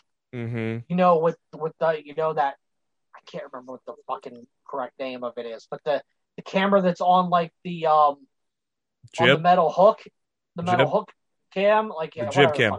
You know what I'm talking about? The jib cam. Yeah, you know what I'm talking about. Yeah, but like I felt like the camera work for that match based on the venue wasn't what it should have been. But I mean that wasn't their fault. I mean they worked with what they had. But I still thought the match itself was really fucking good. Fucking Petey Williams doing a destroyer off of the cables. Bonkers, dude. That was so fucking good.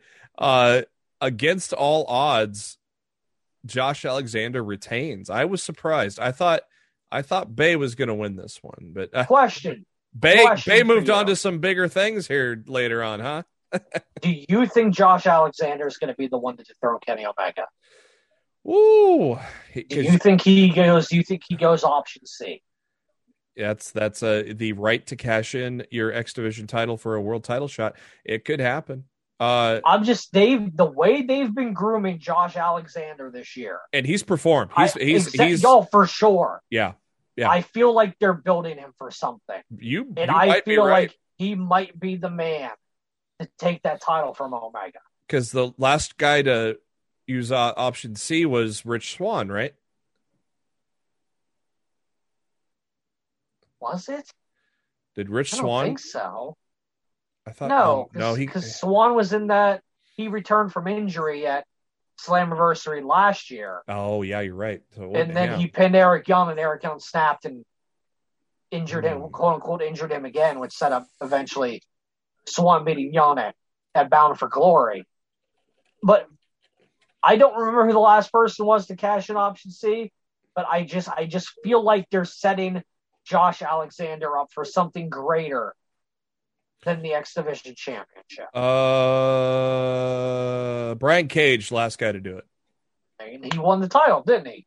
Yeah, he beat. I'm pretty sure he won the Impact. Yeah, he won the Impact World Title. Beat Johnny. So Impact. normally when option C is cashed in on, more like the Money in the Bank briefcase, more often than not, like that title changes hands.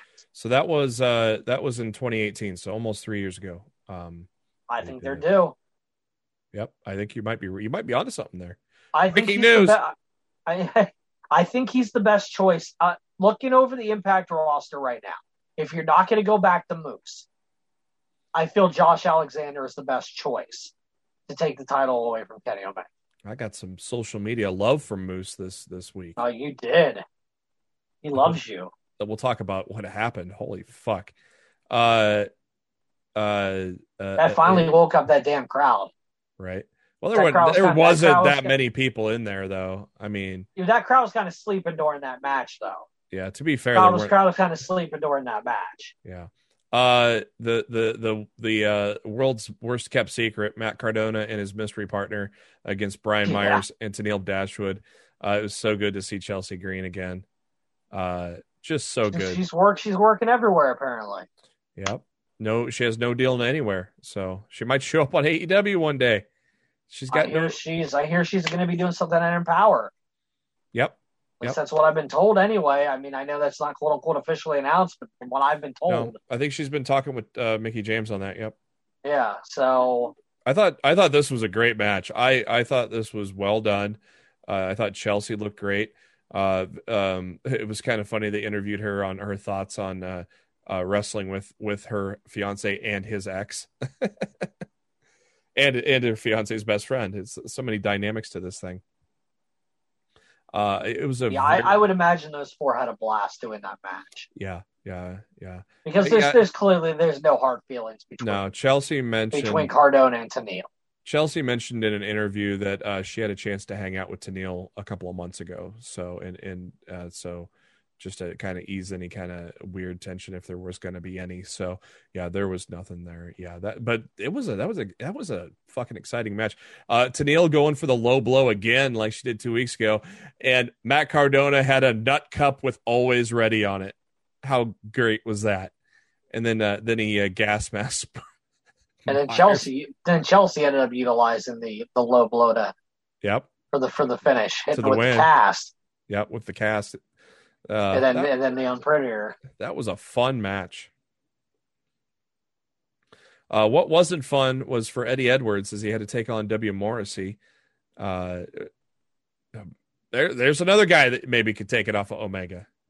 This is another match the crowd was dead for. Yeah, everybody knew what was going to happen. Everybody knew Morrissey was going to win. I don't think Morrissey's over enough to be the one to take the title off. I like your idea. I like your idea for option C. I like that idea. And I feel there's a groundswell of support in the Impact Wrestling fan base for Josh Alexander. I think he would be somebody that the crowd would get behind. Like, this is our guy. Yeah, this is the guy that's going to bring the title back. This would be a guy that would have the locker room carrying him out on the shoulders to end the show. Like Rich Swann did, like when Rich Swann won it. Madman Fulton and Shera mad that they had to stay behind in the Ultimate X match. They wanted in on some action. Welcome back to Impact Finjuice, as we had an impromptu short match with Finjuice winning there. So it's always good to see Finjuice back in Impact. Moose and Chris Sabin, this was a fucking great match. I enjoyed the hell out of it. The crowd may not have enjoyed the hell out of it, but I thought these two guys they got more into it as the match went on. Yeah, and my God, I have never heard a holy shit chant off a chop, but I saw a live video because Moose had retweeted my tweet about saying I've never heard a holy shit chant off of a chop, and then a couple of days later, Moose retweeted it again with a fan video, and just listening to the audio off of that phone, oh God. Poor Sabin. My Lord. How about Chris Sabin winning that match? Shocking. Yeah. What are we going to do? Especially after they just signed Moose to a new deal. Like I don't understand the logic behind that. Yeah. Maybe they're grooming Saban to capture. I don't. Please don't put Saban as the one to beat Omega. No. I don't want that. No. I'm saying maybe they're grooming Saban to take over the X Division title if Alexander cashes in option C. Maybe. Because that division, as good as that division is, it could use some different blood in it. Because we've kind of had the same song and dance with the same 6 to 8 guys for 6 months now. Maybe having Saban in that X Division could, he's been an X Division champ. I don't know how many times, but, I got it right here. Chris Saban. Holy shit. Saban. I'd say probably a 4 or 5 time X Division champion. If not more. How about 8? Yeah, as I said, if not more. Yeah. 8-time. Is that the most? Yeah. Chris Saban has the most reigns as X Division champion in history with 8. AJ Styles had 6. Jay Lethal 6. Austin Aries had 6. Kazarian had 5. And Samoa Joe had 5, and Low Key had 5. And I believe Low Key was the first ever champion. Am I right? No, AJ Styles was. AJ Styles won the X Division was the first X Division champion in at weekly pay-per-view event number 2. That was the name of the show. Yeah, it was just NWA TNA wrestling. I mean, I watched it. I had a cable box to Scrambler at the time. I watched it on that every week. Me and my friends got together every week, and we each pitched in like $2. Mm-hmm. And we got pizza, and we watched the show every week. It was a fun little tradition. Impact Tag Champs 4-way. And Falaba's mystery opponent, No Way Jose. How about that? TJ, of course, TJP got hurt. So no. We don't know the reasoning. They've yet to reveal why he wasn't there. Oh, I thought I heard he got hurt at the taping. I thought I read that somewhere. I've yet to hear reasoning why he wasn't there. So I don't know. If it wasn't Swan and Mac winning it, I'm happy for the Good Brothers to become 2-time Impact champions. I would agree with that. They win the titles where they debuted last year. So Deonna Purrazzo took on a mystery challenger. We maybe thought it was Chelsea Green at first until we had the Matt Cardona match come about, and lo and behold, Thunder Rosa. Which I hear is just a one-shot deal with Impact, but Thunder Rosa coming to the Impact Zone to take on Deonna Purrazzo. Hell of a match. Talk about that fucking pop. Yeah. I'm talking about a fucking pop, man. I'm talking about that fucking pop. Yeah, I mean, if you're Tony Khan, you better lock her up ASAP once. I'm sure that's his intent. Next pay-per-view, Bound for Glory, going to happen in Vegas, baby, Vegas. And, Matt, on that promo, we saw a couple logos on the screen, didn't we? Oh, boy. AAA, AEW, and New Japan logos, all rotating in with the Impact logo. We're going to have ourselves a Forbidden Door pay-per-view on October 23rd. Main event time, dude, no DQ. Callahan Omega was great, man. I loved it. It was brutal as it should be. And those V triggers at the end were fucking nasty as fuck. And I absolutely loved the main event, man. I loved it. Yeah, it was great. They put on a hell of a match. I mean, and they had me believing Sammy could win this match. They had me believing it during some of the opening segments too. So they did a good job of making me feel like Sammy could possibly beat Omega. Did not happen, but God, they put on a hell of a main event. And then, the lights went out. Bullet Club. Oh boy, the pop for Jay White. Oh boy. Good Brothers wanted to do a little too sweet, and pay-per-view went off the air as somebody was running into the ring, and Jay White, and was no reaction from Jay White, and then people ran into the ring. and people thought Impact went off the air too soon, but no, word was it was by design, and then they released the fracas online afterwards. But Jay, what are your thoughts on King Switch joining the Impact Wrestling Zone, man? Shocking. Ooh. Very, very shocking. Did not see that coming. The forbidden door, baby. I love it. Pro wrestling. It's good to be a fan, isn't it, right now? If you can't find something that you enjoy in professional wrestling right now, you might as well not watch. As Corey Graves would because say, there's so many different options and so many different companies right now. As Corey Graves would say, check your pulse. Yeah, it's a great time to be a fan right now. It's only going to get better too.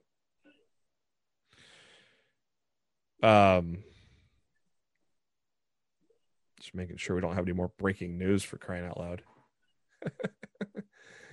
What do we got here? Impact Wrestling is tomorrow or today as you open up the podcast on July 22nd.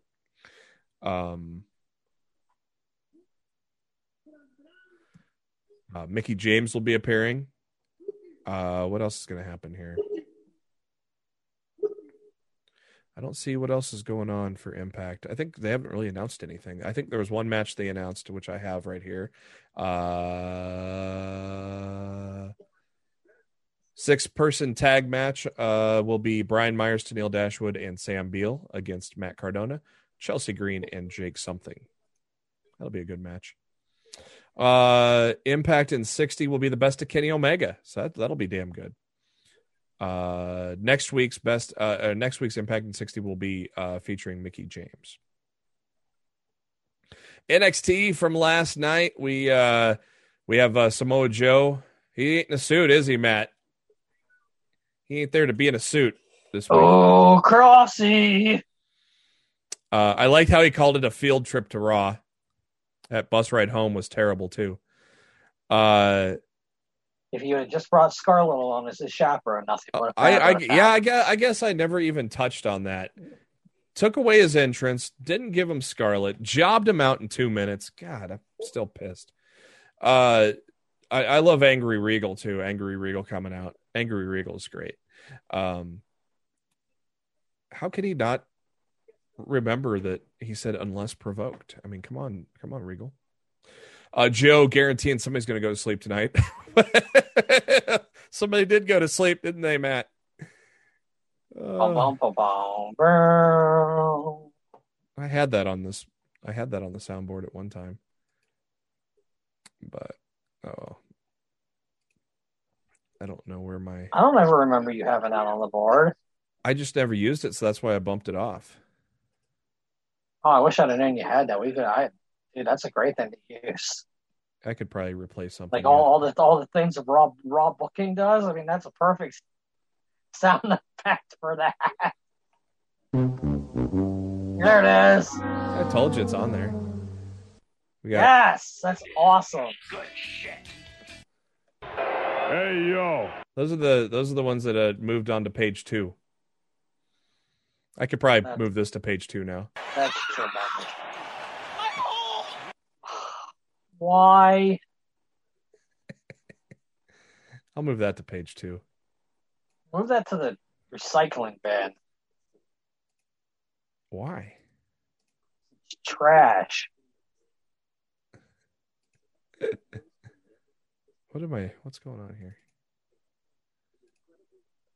I don't know what the hell is going on here. Break things. I'm trying.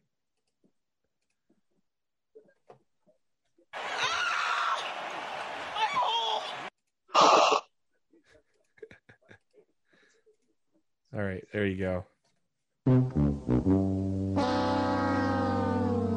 Price is Right is now back on page 1. Are you happy? Happy you don't play that damn Nia Jackson anymore. What? I hate you. Dummy. Yeah. Yeah. Fun with soundboard. I need to add some more sounds. I have a list of things I want to add, but what we have is good. Diamond Mine, Roderick Strong, Tyler Rust taking on Kushida, Bobby Fish. I kind of like Diamond Mine. I was just gonna say I'm really not feeling Diamond Mine. I kind of like them. I thought they would be a bigger deal based on the vignettes. They're boring as hell right now. Yeah, I kind of like them. I kind of like the gist of it, but yeah, it's not overly exciting right now. And I thought it'd be a bigger deal. Probably supposed to be a bigger deal because they're supposed to have Marina Shafir and some other people in it. But so this wasn't Plan A for Diamond Mine, by the way. But that was a good, damn good tag match, though, wasn't it?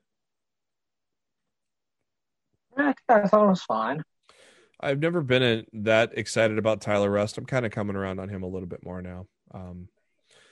Much like I was coming around on Everrise, and then they got fired. So, Kushida and Fish work really well together. That you could maybe put them as a tag team down the line or something. They announced the next takeover. It's going to be SummerSlam Sunday. SummerSlam Saturday. Yeah. Well, takeover's on Sunday though. So yeah, because SummerSlam's on Saturday. Yep. SummerSlam weekend. It'll be on Sunday. Simply called NXT Takeover 36. Of course, SummerSlam's on Saturday because that's what the Vegas officials wanted. So, Frankie Monet defeated JC Jane. We got a nice little tease from Mandy Rose sitting in on the announce desk. I was immediately jealous of Wade Barrett and the view he had. But I am looking forward to a Monet and Mandy Rose feud now. I think that'll be good. So are they feuding or are they teaming? Like I'm not. They've yet to really make Mandy Rose's intentions clear yet. Yeah, and it's kind of funny how Robert Stone thinks he's a part of the group, but we all know he's not. Poor Robert. Robert Stone. What a jobber. Poor Robert. Sit-down interview with Wade Barrett and Bronson Reed. Bronson Reed taking on Adam Cole, Bebe next week. Next 2 weeks, of course, NXT is going to be on Sci-Fi. Kyle O'Reilly, Austin Theory, another good match. I really enjoyed this one as well. Of course, Theory and O'Reilly, both talented gentlemen. They had a great little 15-minute match. I really liked it. Teasing a split from the Way because there are reports that Austin Theory may be getting called up again. So, which will suck because the Way has been such a good stable. But Vince don't give a fuck, does he? I mean, you barely did anything with him the last time he was up there. Why waste time and try it again? Right. Well, they did. I mean, he was a Seth Rollins lackey. Yeah. They weren't doing anything with him. He got a shitload of TV time every week, Legado del Fantasma was going to do a mariachi special, but they said, "Nah, fuck you. We don't like you. We're not going to do it." And then Hit Row came out. I love this feud between these two groups. I thought that was a great segment, Matt. Did you like it?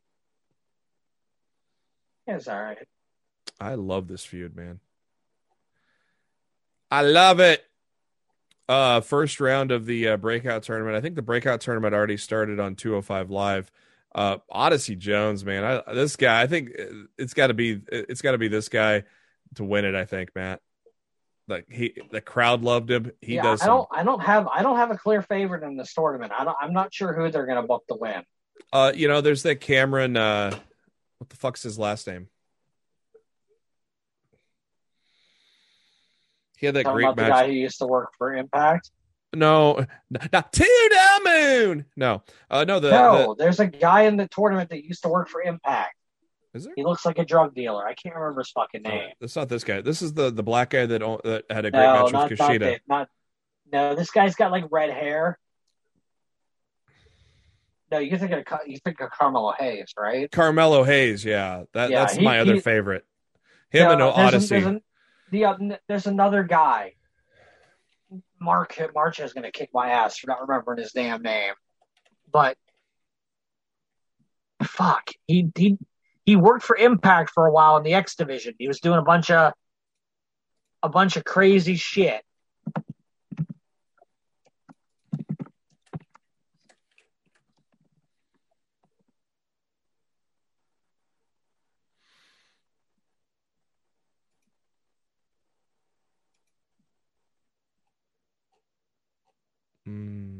Oh, Trey Baxter. Yeah, what was his name? Blake Christian. Yes, thank you. Yeah, he's fuck. I would put him in a favorite too. He's very talented. Oh yeah. Impact was dumb to not lock him up. I think he had a match on AEW too before Impact. Yeah, I think he did. Yeah, he was bouncing around. Mm-hmm. But I mean, AEW can't sign everybody. No. Especially if they're using fucking CM Punk, Daniel Bryan. Some of these guys, they just gotta let go. You can't be in cabinet hoarding mode like WWE was a few years ago. Yeah, but no, Odyssey Jones, man, tremendous talent. With his ring gear, almost looks kind of like a young Mark Henry, too. But man, dude's 400 pounds moving around like that. Jesus, impressive. Crowd loved him too. MSK got interviewed by Mackenzie Mitchell. Riddle was live tweeting all throughout NXT last night, and it was pretty good. Hey, I'd love to hang out with those guys. Yeah, we know what you want to do there. Yeah. Speaking of L.A. Knight taking on Drake Maverick. We getting some Impact Wrestling flashbacks with those three guys. Huh, Matt?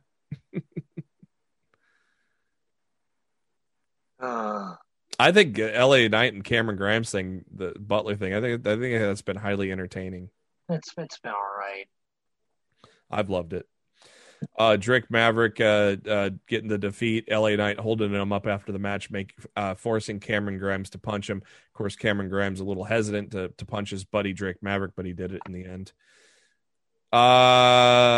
Next week on NXT, Carmelo Hayes takes on Josh Briggs in the breakout tournament. This will be a hell of a tag match. Pete Dunne, Orny Lorcan against Ciampa and Thatcher, and Adam Cole and Bronson Reed. Raquel Gonzalez, Xia Li in the main event for the NXT Women's Championship. Came to an abrupt halt when Lee got hurt, but word is coming out that she is fine. Raquel Gonzalez is still your NXT Women's Champion. I thought Xia Li might win this, and then Raquel goes heel on Dakota. I thought was going to happen, but obviously none of that happened. Dakota goes heel on the tapings. Oh, does she? Yeah, she turns on Raquel. Finally! I've been predicting it for like 6 months. They've been teasing it for like 6 months, so of course she had to be right eventually. Yeah. Let's roll into some headlines before we close this shit out. God, we've been recording almost 2 hours because, boy, it's been a week of wrestling. A lot of fucking shit happened this week. AEW's Elite General Manager released. What are your thoughts on that game, Matt? Honestly, I haven't had a ton of time to play it, so I can't really give a great opinion one way or another. Ask me again next week. I'll probably forget. I've gotten through the tutorial phase. I've gotten through the tutorial. That's all I got to do as well. I played through the tutorial. I haven't done anything else. Yeah, so and I don't feel like playing through the tutorial is a good indication of because judging a game. Your hand is getting held and you're winning everything. So, I'm not a mobile game guy as it is. So, I at a time I was playing a lot of mobile games, and now I'm playing zero basically. So, switching to this is I don't know if it'll keep my attention, but we'll see. I haven't touched it in like 3 days, if that tells you anything. Monday. I think Monday's the last time I played it. Walter, legit injured. He was supposed to take on Ilya Dragunov. Is that right? In a rematch of what was a tremendous fucking match last year. Or was that last year or was that earlier this year? I can't. Pandemic. I'm so lost on the calendar here. But legit hand injury for Walter. No word on how long he'll be out. Chris Jericho filing more trademarks. Filed one for the God of War. Because why not? Some more action figures released. Britt Baker gets her first action figure finally. We got another Kenny Omega. I believe a world champion version. And then some LJN superstars. Remember those LJN figures? Did you have those as a kid, Matt? Not as many as I would have liked, but yes. Yeah, they're the LJN line is coming out for AEW. Mid-Atlantic Championship Wrestling, some great shit there. Ric Flair, some great Ric Flair matches and interviews from the Jim Crockett Promotions that has been added to Peacock now, as long as Peacock works. Boom. I'm still chuckling at the Pat McAfee line. SmackDown taping in Atlanta canceled. Was that supposed to, I wonder what happened there. Any word on that, Matt? No, I don't know. That is very interesting. First, I thought that was a live show, and I figured maybe they just canceled it because there was not getting many ticket sales. But speaking of ticket sales, AEW in New York already sold 16,000 seats. That is huge. It looks like they may expand it to around 19,000 to get more people in. They're going to open up some more areas and such. It does sit for 23,000 for tennis, but obviously a little more things involved in wrestling than tennis. So, Harry Smith, Davey Boy Smith Jr. signing back with the WWE. What are your thoughts on that, Matt? Best of luck to him. Right. Smith is now 35 years old. It'd be kind of cool. Have Kid be his manager. I think that'd be cool. Yeah, wouldn't hate it. Of course, Smith making a name for himself in New Japan over the last few years. If you like the action figure thing, Super 7, of course, has done a tremendous job rebooting the He-Man Masters of the Universe line. They're going to do a line for Rock's Jungle Cruise movie, so you can get yourself a Rock action figure with yellow suspenders and all that fun stuff.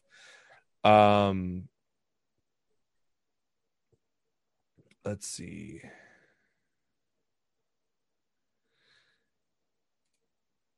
Here you go. WWE and TikTok launching a SummerSlam ring announcer search. Matt, you gonna get TikTok and put in your submission? Not a chance in hell. Yeah, I had some friends saying they were excited to do that, and I go, "How about you read Justin Roberts' book? Then you won't be excited." The Rock's Disney Plus series is going to be debuting this week. It's called Behind the Attraction, documentary series that dives into the inspiration, background, and creation of some of the top attractions at Disney theme parks. So that'll there are going to be 10 one-hour episodes that cover the Jungle Cruise, Star Tours, Disney Castles, Haunted Mansion, Space Mountain, woo, and others. If you have the Disney Plus, then go check that out. Cincinnati is going to be the home of AEW's. They're going to make their debut in Cincinnati, and I wonder if Jon Moxley will be on that card, huh? Such good shit. Of course, hometown of Jon Moxley. So I expect a very raucous crowd for their debut in Cincinnati. Wednesday, September 8th is when it's going to be the first show after All Out. So. It's gonna be a wild one as it is, man. And then you're gonna get that Moxley pop. It's gonna be a fun show. We already talked about Naomi.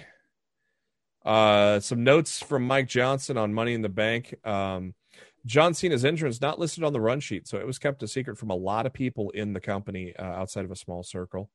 Becky Lynch was backstage. I'm sure she smiled when the crowd chanted for her. And then Charlotte flipped them off, and then Peacock blocked her. They bird blocked her, so to speak. Linda McMahon was backstage and was sitting ringside. Stephanie McMahon was in attendance. No word about Shane McMahon. And Zelina Vega's entrance gear, tribute to the late Aaliyah's role in the Queen of the Damned movies, was what that was from. 9 episodes of AWA on ESPN has been added to Peacock from 86 and 88. With you get to see some of the early days of Shawn Michaels and the Midnight Rockers on that. Mattel has released an Ultimate Edition New Generation Arena. Very cool, I think. A very kind of a classic 80s set with the neon entrance theme and the branding on the ring. I think that's pretty cool. And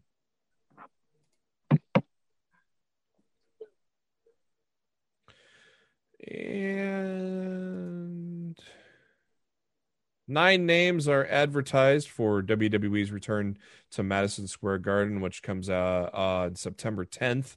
It's going to be a super show.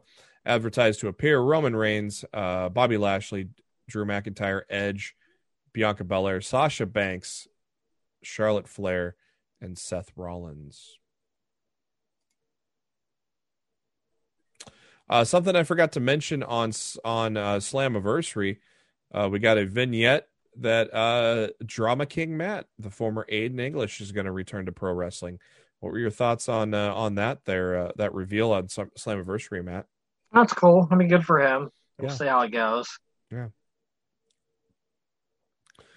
Savannah Evans, who has worked on AEW Dark and trained by George South, she is signed with Impact, as well as John Skyler. John Skyler's been on AEW quite a bit, had an ACL injury. He's also appeared in WWE as Ricky Roberts. So Impact signing some people. For those wondering about Bray Wyatt, where the hell he's been, they are just basically belief among people backstage is it's not a creative issue. There's no timetable for his return. I don't get it, Matt. I don't know what to tell you, man. I really don't. I don't know. We already mentioned John Cena. The summer of Cena, baby. He's going to be working all the Raws, all the SmackDowns, and even house shows all the way from July 23rd up to August 21st, which is, of course, SummerSlam.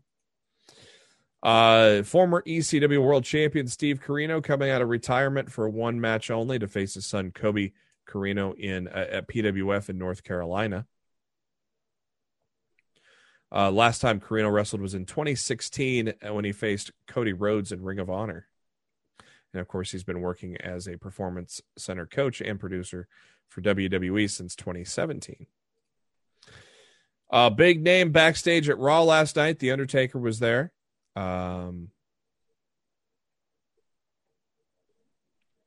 if he had some words for Karrion Kross after he came through the curtain and getting his ass fucking beat. Yeah, Probably not. It'll get better, kid. Mick Foley talking about Shanky taking 20 chair shots. Big fan of Drew, but 20 chair shots should either be done to build a feud of epic proportions or they shouldn't be done at all. So I guess Foley wasn't a fan of the his body was gnarly afterwards. Yeah, there's a video from at WWE on there on the Twitter. One thing to do with chairs. It's one thing to do a chair shot. It's another thing to like scarf somebody's body like that. Yeah, I think it was a little too far. A little bit. Just a little bit. Ringside Collectibles is going to have a Rock and Sock collection, 2-pack there, so that's pretty cool. Elite WWE Elite 2-pack. Let's talk about some viewership here. July 19th, Monday Night Raw.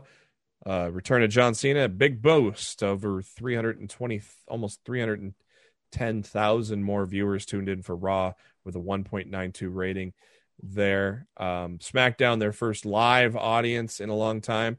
They got a big boost of roughly 300,000 people as well, to 2.18 million. NXT this week, a slight increase, surprising after Vince shit all over the brand on Monday night. They did earn 4,000 viewers to go 709,000. The fact they went up against the NBA Finals, they should be very proud of themselves. Yeah, last week they were at 705, and that was their first time at 700,000 since early May. I mean, the Great American Bash didn't even get that a number. That good of a number on July 6th. So it had been the first week of May since they had crossed over 7,000 before they did it last week. AEW Dynamite last week popped over the 1 million mark, 1.025 And of course, we'll get tonight's Dynamite numbers next week for you. Impact Wrestling, 109,000 viewers. They're been lower lately. But with some new blood in there, will it be interesting to see if that comes out. Comes up for him. Well, that's gonna do it for this additional Lost the Mid card. Lots to talk about, and it's gonna be continuing on over the next 2 months, man. It's gonna be insane. A lot of fun there. But thank you to Spider.net to being our host and enabling us to be on iTunes and Spotify and any of your favorite podcasting apps. All you got to do is search for Lost in the Midcard. Hit that subscribe button. That way, every time a new episode comes your way, typically every Thursday. And, but if you subscribe, at least it helps let you know when a new episode comes your way. And you can find us on the YouTube, watch the video version of this podcast, and the links to all that are on our pinned posts on Facebook and Twitter, facebook.com/Lost in the Midcard, or Twitter at LITMC Podcast. Or you can see everything all together on our new website at Jesus Christ, Lost in the Midcard, yeah, LITMCpodcast.com. It's getting late. You can find Matt on the Twitter at Raw of Showtime, myself at JB Huskers, and before we ride off into that sunset, Matt, what are your final thoughts? It was a crazy day, and I something tells me tomorrow's going to be dead because I don't see how any way news tomorrow could top what we had today. So no. Hopefully I didn't just jinx us. It's gonna be hard to top today, but it's going to get interesting as we go on. So for Matt Black, this is Jeremy Bennett. Thank you for tuning in to Lost the Midcard, and we will catch you next week.